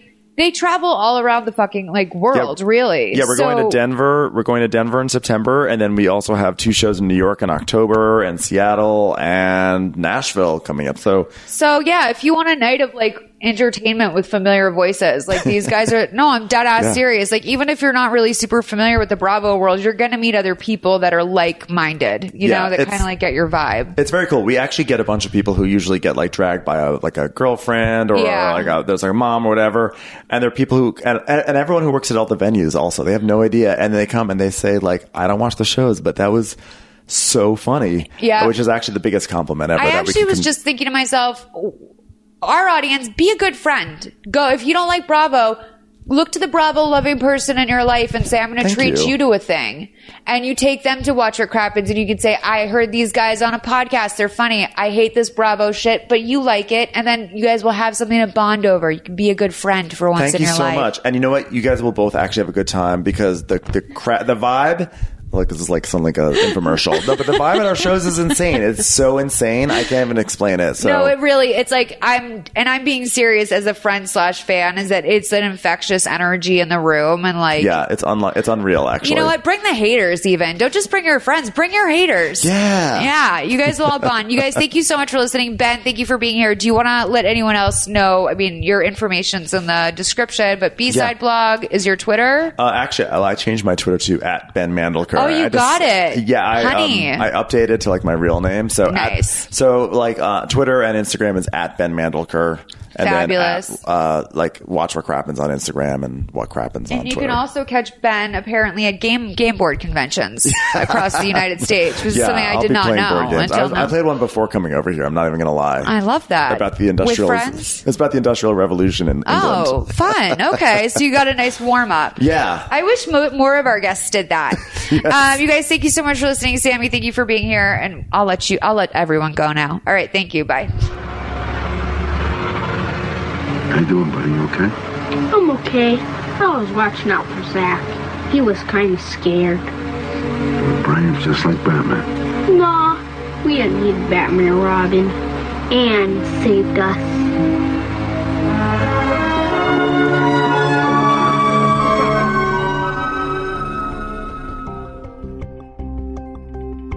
Thank you for listening to Season 3 of Mother May I Sleep With podcast. Our show today was made possible by our coordinating producer, Nicole Matthew, as well as our producer, Sammy Junio. Much love to Christina Lopez for all of her help, and Elizabeth Brozek for that killer logo. We love it when new listeners find our show, and the best way for that to happen is landing in the Apple Podcast charts. You can help us out with that by making sure you're subscribed to the show, and if you want, leave a review. And if you really want to support the show, you can head to our Patreon, patreon.com/MMISWP. For information on our ranking system, episode details, and social media, head to mothermayisleepwithpodcast.com. I'm your host, Molly McAleer. You can find me on Twitter and Instagram under MOLLS, Malls. And if not there, on my couch, binging Lifetime movies. See you next time.